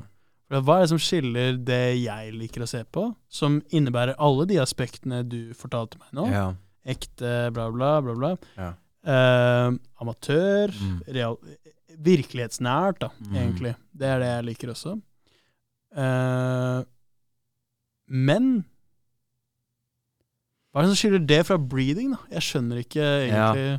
Nei, du veldig on point. Jeg skjønner hvorfor du spør, fordi da kommer du litt inn i kjernen da. Det blir en eksistensialistisk greie for meg å gå inn i det. Altså, fordi hvorfor det så jævlig spennende? Altså, faen heller, da snakket du om mine egne fetisjer, ikke sant? Hva jeg ser etter når jeg har sex. Når jeg søker på porno, så det jo en fantasi jeg har. Ja. En fantasi ikke noe det ikke et mareritt. Du fantaserer ikke om ting du ikke vil skal skje. En fantasi jo noe du drømmer om at det skal skje. At fantasien din går i oppfyllelse, eller kan man si, drømmen går i oppfyllelse. Ja. Så det jo, kan du si, et aspekt ved sex som jeg synes veldig forlokkende. Så hvorfor synes jeg det forlokkende? Fordi at jeg har kanskje et stort behov for nærhet og tilknytning til en annen person. Jeg romantiserer, eller jeg glorifiserer litt den der veldig nære tilknytningen man får til en person ved å få et barn sammen. Og det at den akten, det at den sexen man har før det skjer, det liksom et veiskille, det liksom der skjedde det. Det var øyeblikket hvor at jeg og du fikk denne tilknytningen til hverandre. Og det synes jeg jeg vet ikke, det noe romantisk med det. Det jo veldig intimt, ekstremt intimt. Det jo så intimt som det kan bli, sant? Så, altså, jeg kan jo avsløre det at jeg har vært i et forhold med jenter i 3 år, hvor at vi prøvde å få barn. Har jeg sagt det til deg, for jeg vet jo det. Jeg har vært innom det. Ja, nettopp, ja. Hvor at liksom, hun var eldre enn meg, 7,5 år eldre enn meg. Jeg var 29 når vi møttes, hun var 36, og vi prøvde å få barn. Hun liksom hadde holdt på med det lenge, og altså hun hadde prøvd det før hun møtte meg. Og jeg måtte ta stilling til det liksom. Har jeg lyst til det å få barn med den dama her, og har jeg lyst til å få barn nå? Og så kom jeg frem til at ja, vi begge deler, ja takk. Den sexen vi hadde da, det var bra sex liksom. Det var meningsfylt sex liksom. Det kan jeg se for meg. Ja. Det selve grunnen til at dere eksisterer, sex. Ikke sant. Ja. Ikke sant. Ja. Sånn sett så jo mange fetisjer en proxy, den slags proxy av formålet med sex. Dette med kontroll og tap av kontroll, begge deler foregår i hypofysen eller jeg vet ikke hva det heter for noe, hypotalamus, eller det samme delen av hjernen som styr frykt og sex. Amygdala? Nei. Amygdala, ja, kanskje. Ja. Så sånn, men det blir sidestilt. Det ikke nødvendigvis sånn at sex må ha et kontrollaspekt ved seg. For å være interessant. Men det jo et kontrollaspekt i denne fetisjen min også da. Det at jenter har kontroll over meg, eller liksom kontroll over min fremtid. Hvis jeg liksom ikke klarer å styre mitt eget begjær, så det over og ut for meg, liksom. Da jeg stuck med henne. Ikke sant? Ja, ikke sant? Men kan jeg spørre ja, jeg skjønner. Kan jeg spørre litt mer personlig spørsmål? Ja. Hadde du den samme fetisjen før du møtte hun dama der? Ja, Du hadde det, ja? Ja, faktisk. Wow, ja. ok. Jeg brukte lang tid på å lære meg å få klimaks med vanlig sex. Hva betyr det, ja? Ja, at jeg nappet løken veldig mye. Og jeg tror det gjorde meg, det habituerte meg veldig til den løknapping-metoden. Det er standard. Så det er jo standard. Erectile dysfunction har for første gang vært et problem blant yngre menn. Men jeg hadde ikke erektyl dysfunksjon, skjønner du? Nei, men bare sånn pornografi. Sånn, jeg har lest en bok som heter How Your Brain Works on Porn, eller Your Brain on Porn av Gary Wilson. Ja, jeg har hørt om den. Og det er bare sånn kjempeliten pamphlet, nesten 100 sider, liksom. Ja. Veldig liten bok. Men der snakker han om at dette med at pornografi er en superstimuli. Ja. For hjernen, i hvert fall dagens pornografi, da. Ja. Sånn at, men sex ikke er en superstimuli, ikke sant? Sånn at hvis du ser mye på pornografi, for eksempel, da, så er det sånn, det påvirker egentlig de samme hjerneområdene og de dopaminreseptorene på samme måte som heroin og kokain. Ja. Så for å dra en parallell da, så kan man si at hvis du tar veldig mye kokain, så hemmer det dopaminreseptorene dine. Ja. Så det du vanligvis hadde fått mye glede av i hverdagen din ellers, gjennom dopamin som en neurotransmitter, det får du ikke glede av nå lenger. For at du har tatt så mye kokain at de reseptorene, de er ikke like sensitive. Ja. Og dermed, hvis du ser mye på porno for eksempel, får denne superstimulien, og så har du sex, så er det sånn, hva faen, dette er jo hjernen din, du skjønner ikke kognitivt da, men hjernen din tenker at dette er jo mye dårligere enn den pornoen du ser på. Du blir så overstimulert da, ikke sant? At når det først kommer en ekte dame, så er det sånn, wow, dette er jo... Ok, er det en greie? Ja, men det er en tabu. Det er en veldig ny greie. Kanskje det er et problem for min del. Jeg har ikke noe problem. Jeg har ikke hatt noen vanskeligheter med å få mine hva jeg skal si, altså intime relasjoner, mine intime, ikke nødvendigvis kjærester, men de jeg har hatt sex med, til å leve seg inn i mine fantasier. Så i den grad at jeg har liksom hatt noen fantasier, så det har ikke vært noe problem, det.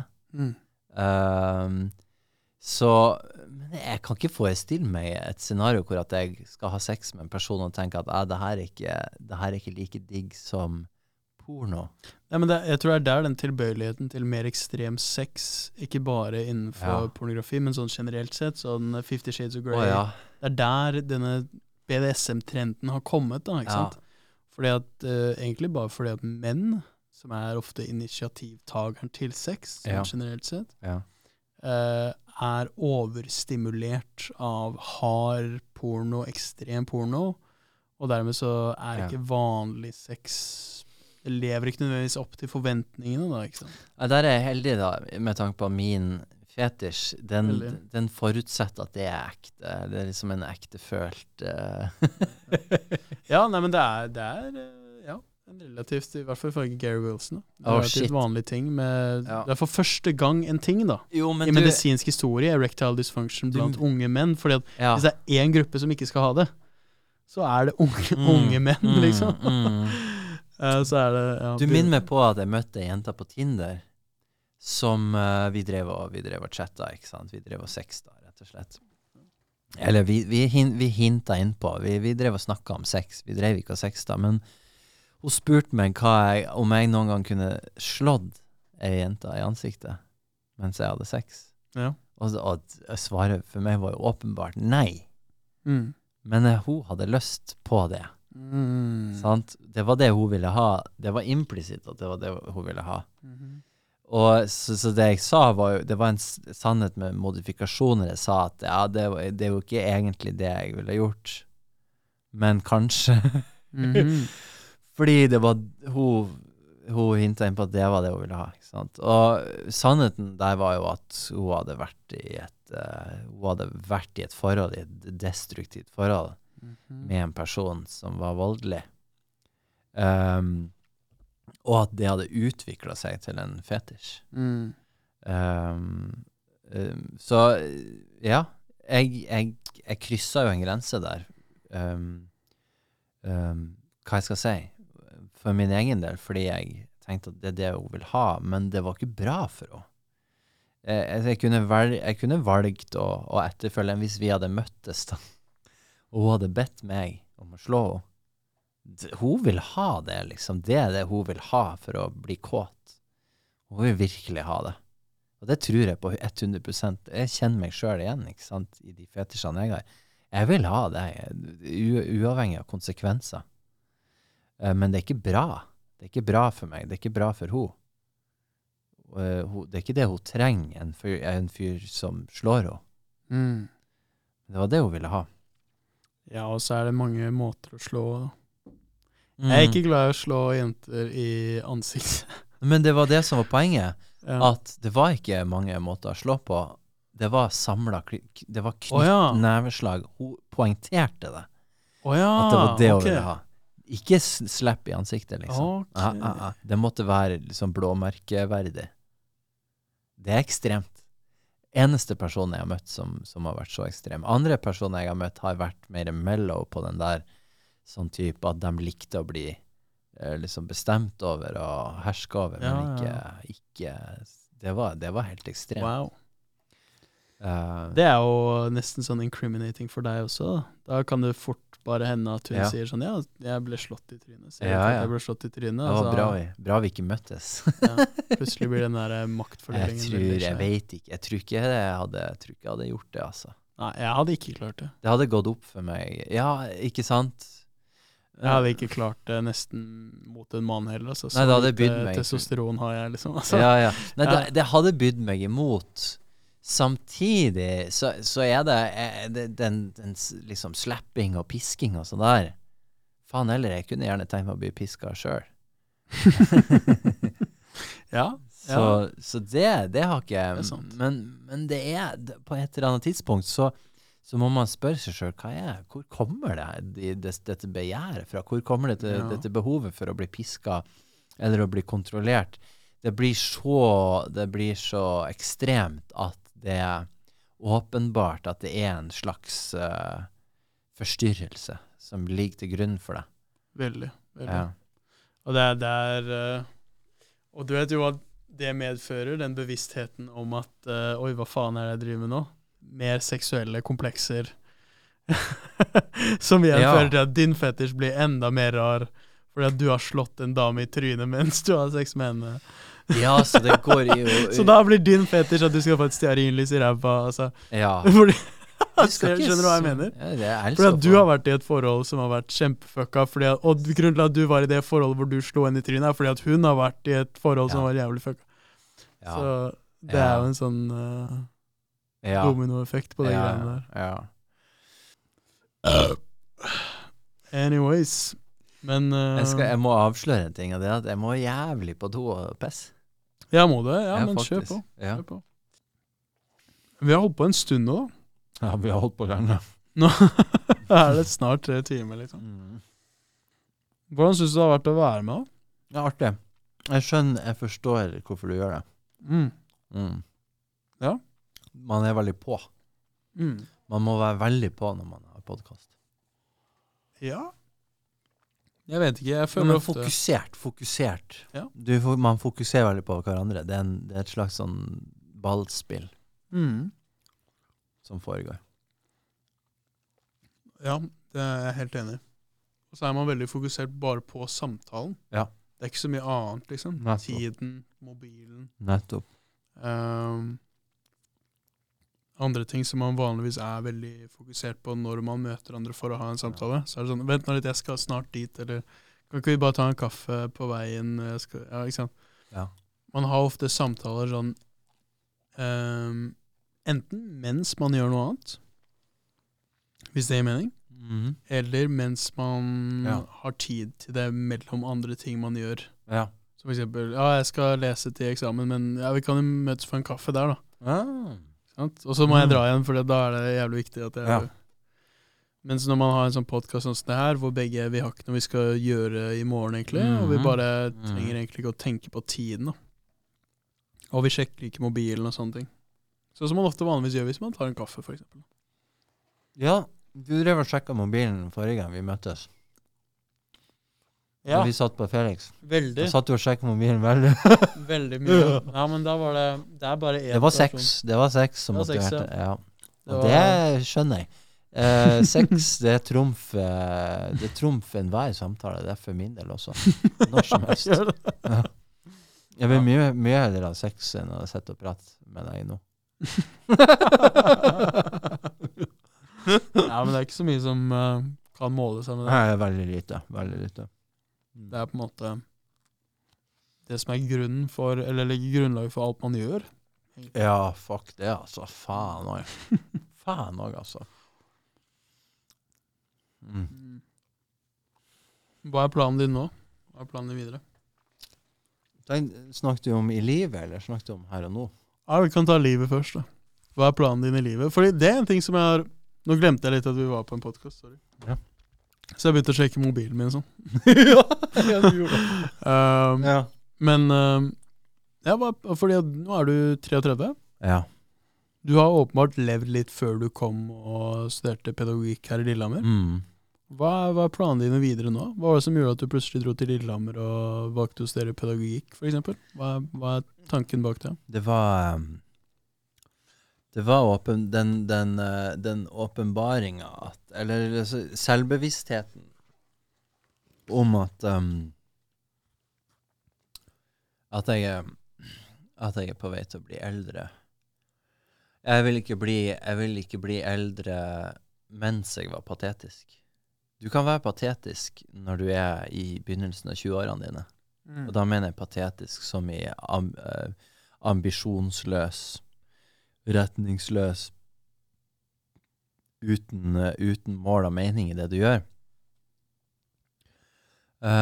Men du kan ikke være det når du er 40 år. Det funker ikke. Så ja, det var vel noen ting jeg var ute etter.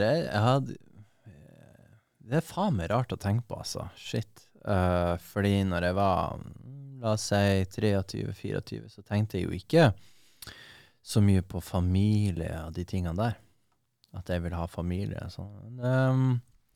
Det jeg tenker nå er at nå vil jeg ha et stabilt og forutsigbart liv med liksom samboer og barn og min egen bolig. Jævlig sent ute med boligen, altså. Jeg har ikke noe sparepenger å snakke om. Men ok, fuck it. Det går sin gang. Men de tingene der, så da tenker jeg at jeg fortsetter å gjøre det som føles riktig, i lys av de verdiene der, da. Og det å ta et studie og få seg noen hva skal man kalle det? Liksom få noe og en kompetanse jeg kan lene meg på. Skape litt verdi. Prøv å skape litt verdi, ikke bare ta. Ja.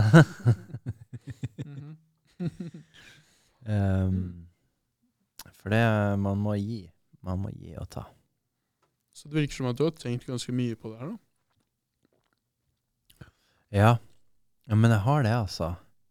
Jeg måtte det for å ta det valget, fordi jeg har aldri opplevd mestring på skolebenken. Veldig lite. Det har interessert meg veldig lite. Søken etter kunnskap har interessert meg. I hvert fall formell kunnskap har interessert meg veldig lite. Den har bydd meg imot, egentlig. Jeg har tatt litt avstand fra den akademiske institusjonen og tanken om at utdanning liksom var rette veien. Fordi jeg følte at det bærte med seg så mange andre hva skal man si, liksom identitetsmarkør, eller liksom det å ta en utdanning var liksom så sofistikert, og det liksom, oi, se på meg, jeg forstår alt, jeg har en kompetanse. Så, og mora mi har en doktorgrad. Det er viktig å merke seg det, at jeg helst ville gjøre det motsatte av det mamma gjør. For hun var ikke så kul. Så, men omsider så tok jeg til fornuft, og så søkte jeg på bachelorstudiet. Og det var mens jeg var i et forhold med hun som jeg prøvde å få barn med. Så vi kom til en kryssvei, ikke sant, hvor vi hadde vært igjennom 2 prøverørsforsøk og 2 spontanaborter, og da var spørsmålet, hva skal vi gjøre videre?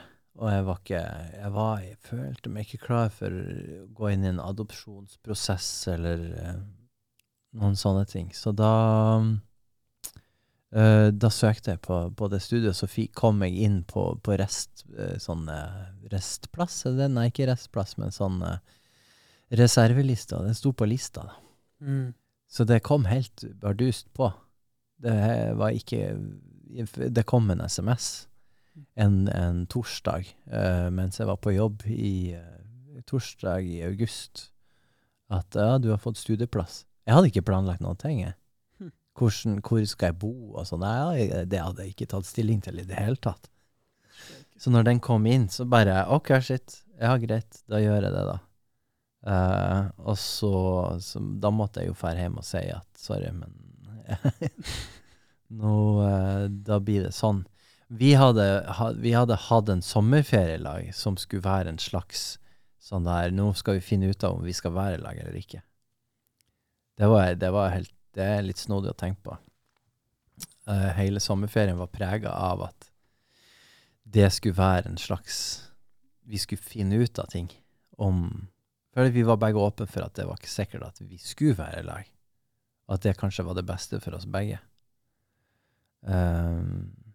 Men det ble jo en rar dynamikk da, spesielt når vi kranglet.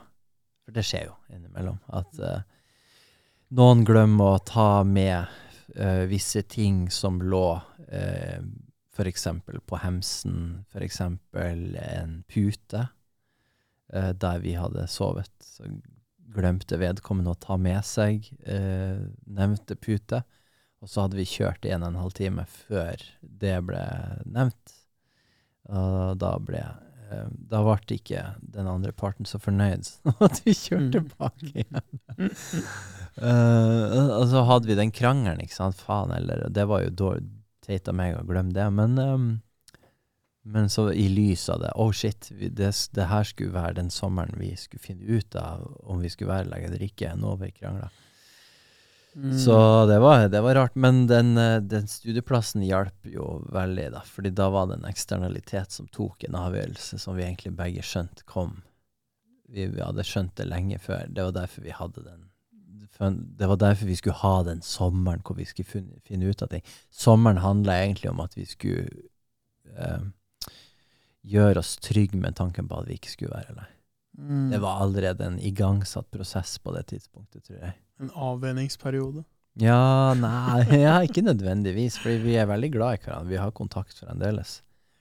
Vi er gode venner, men det var nok et symbol eller et tegn på at ting var i ferd med å gå i en viss retning. Ja, for det er litt artig at du sier. Jeg har selvfølgelig ikke vært gjennom noe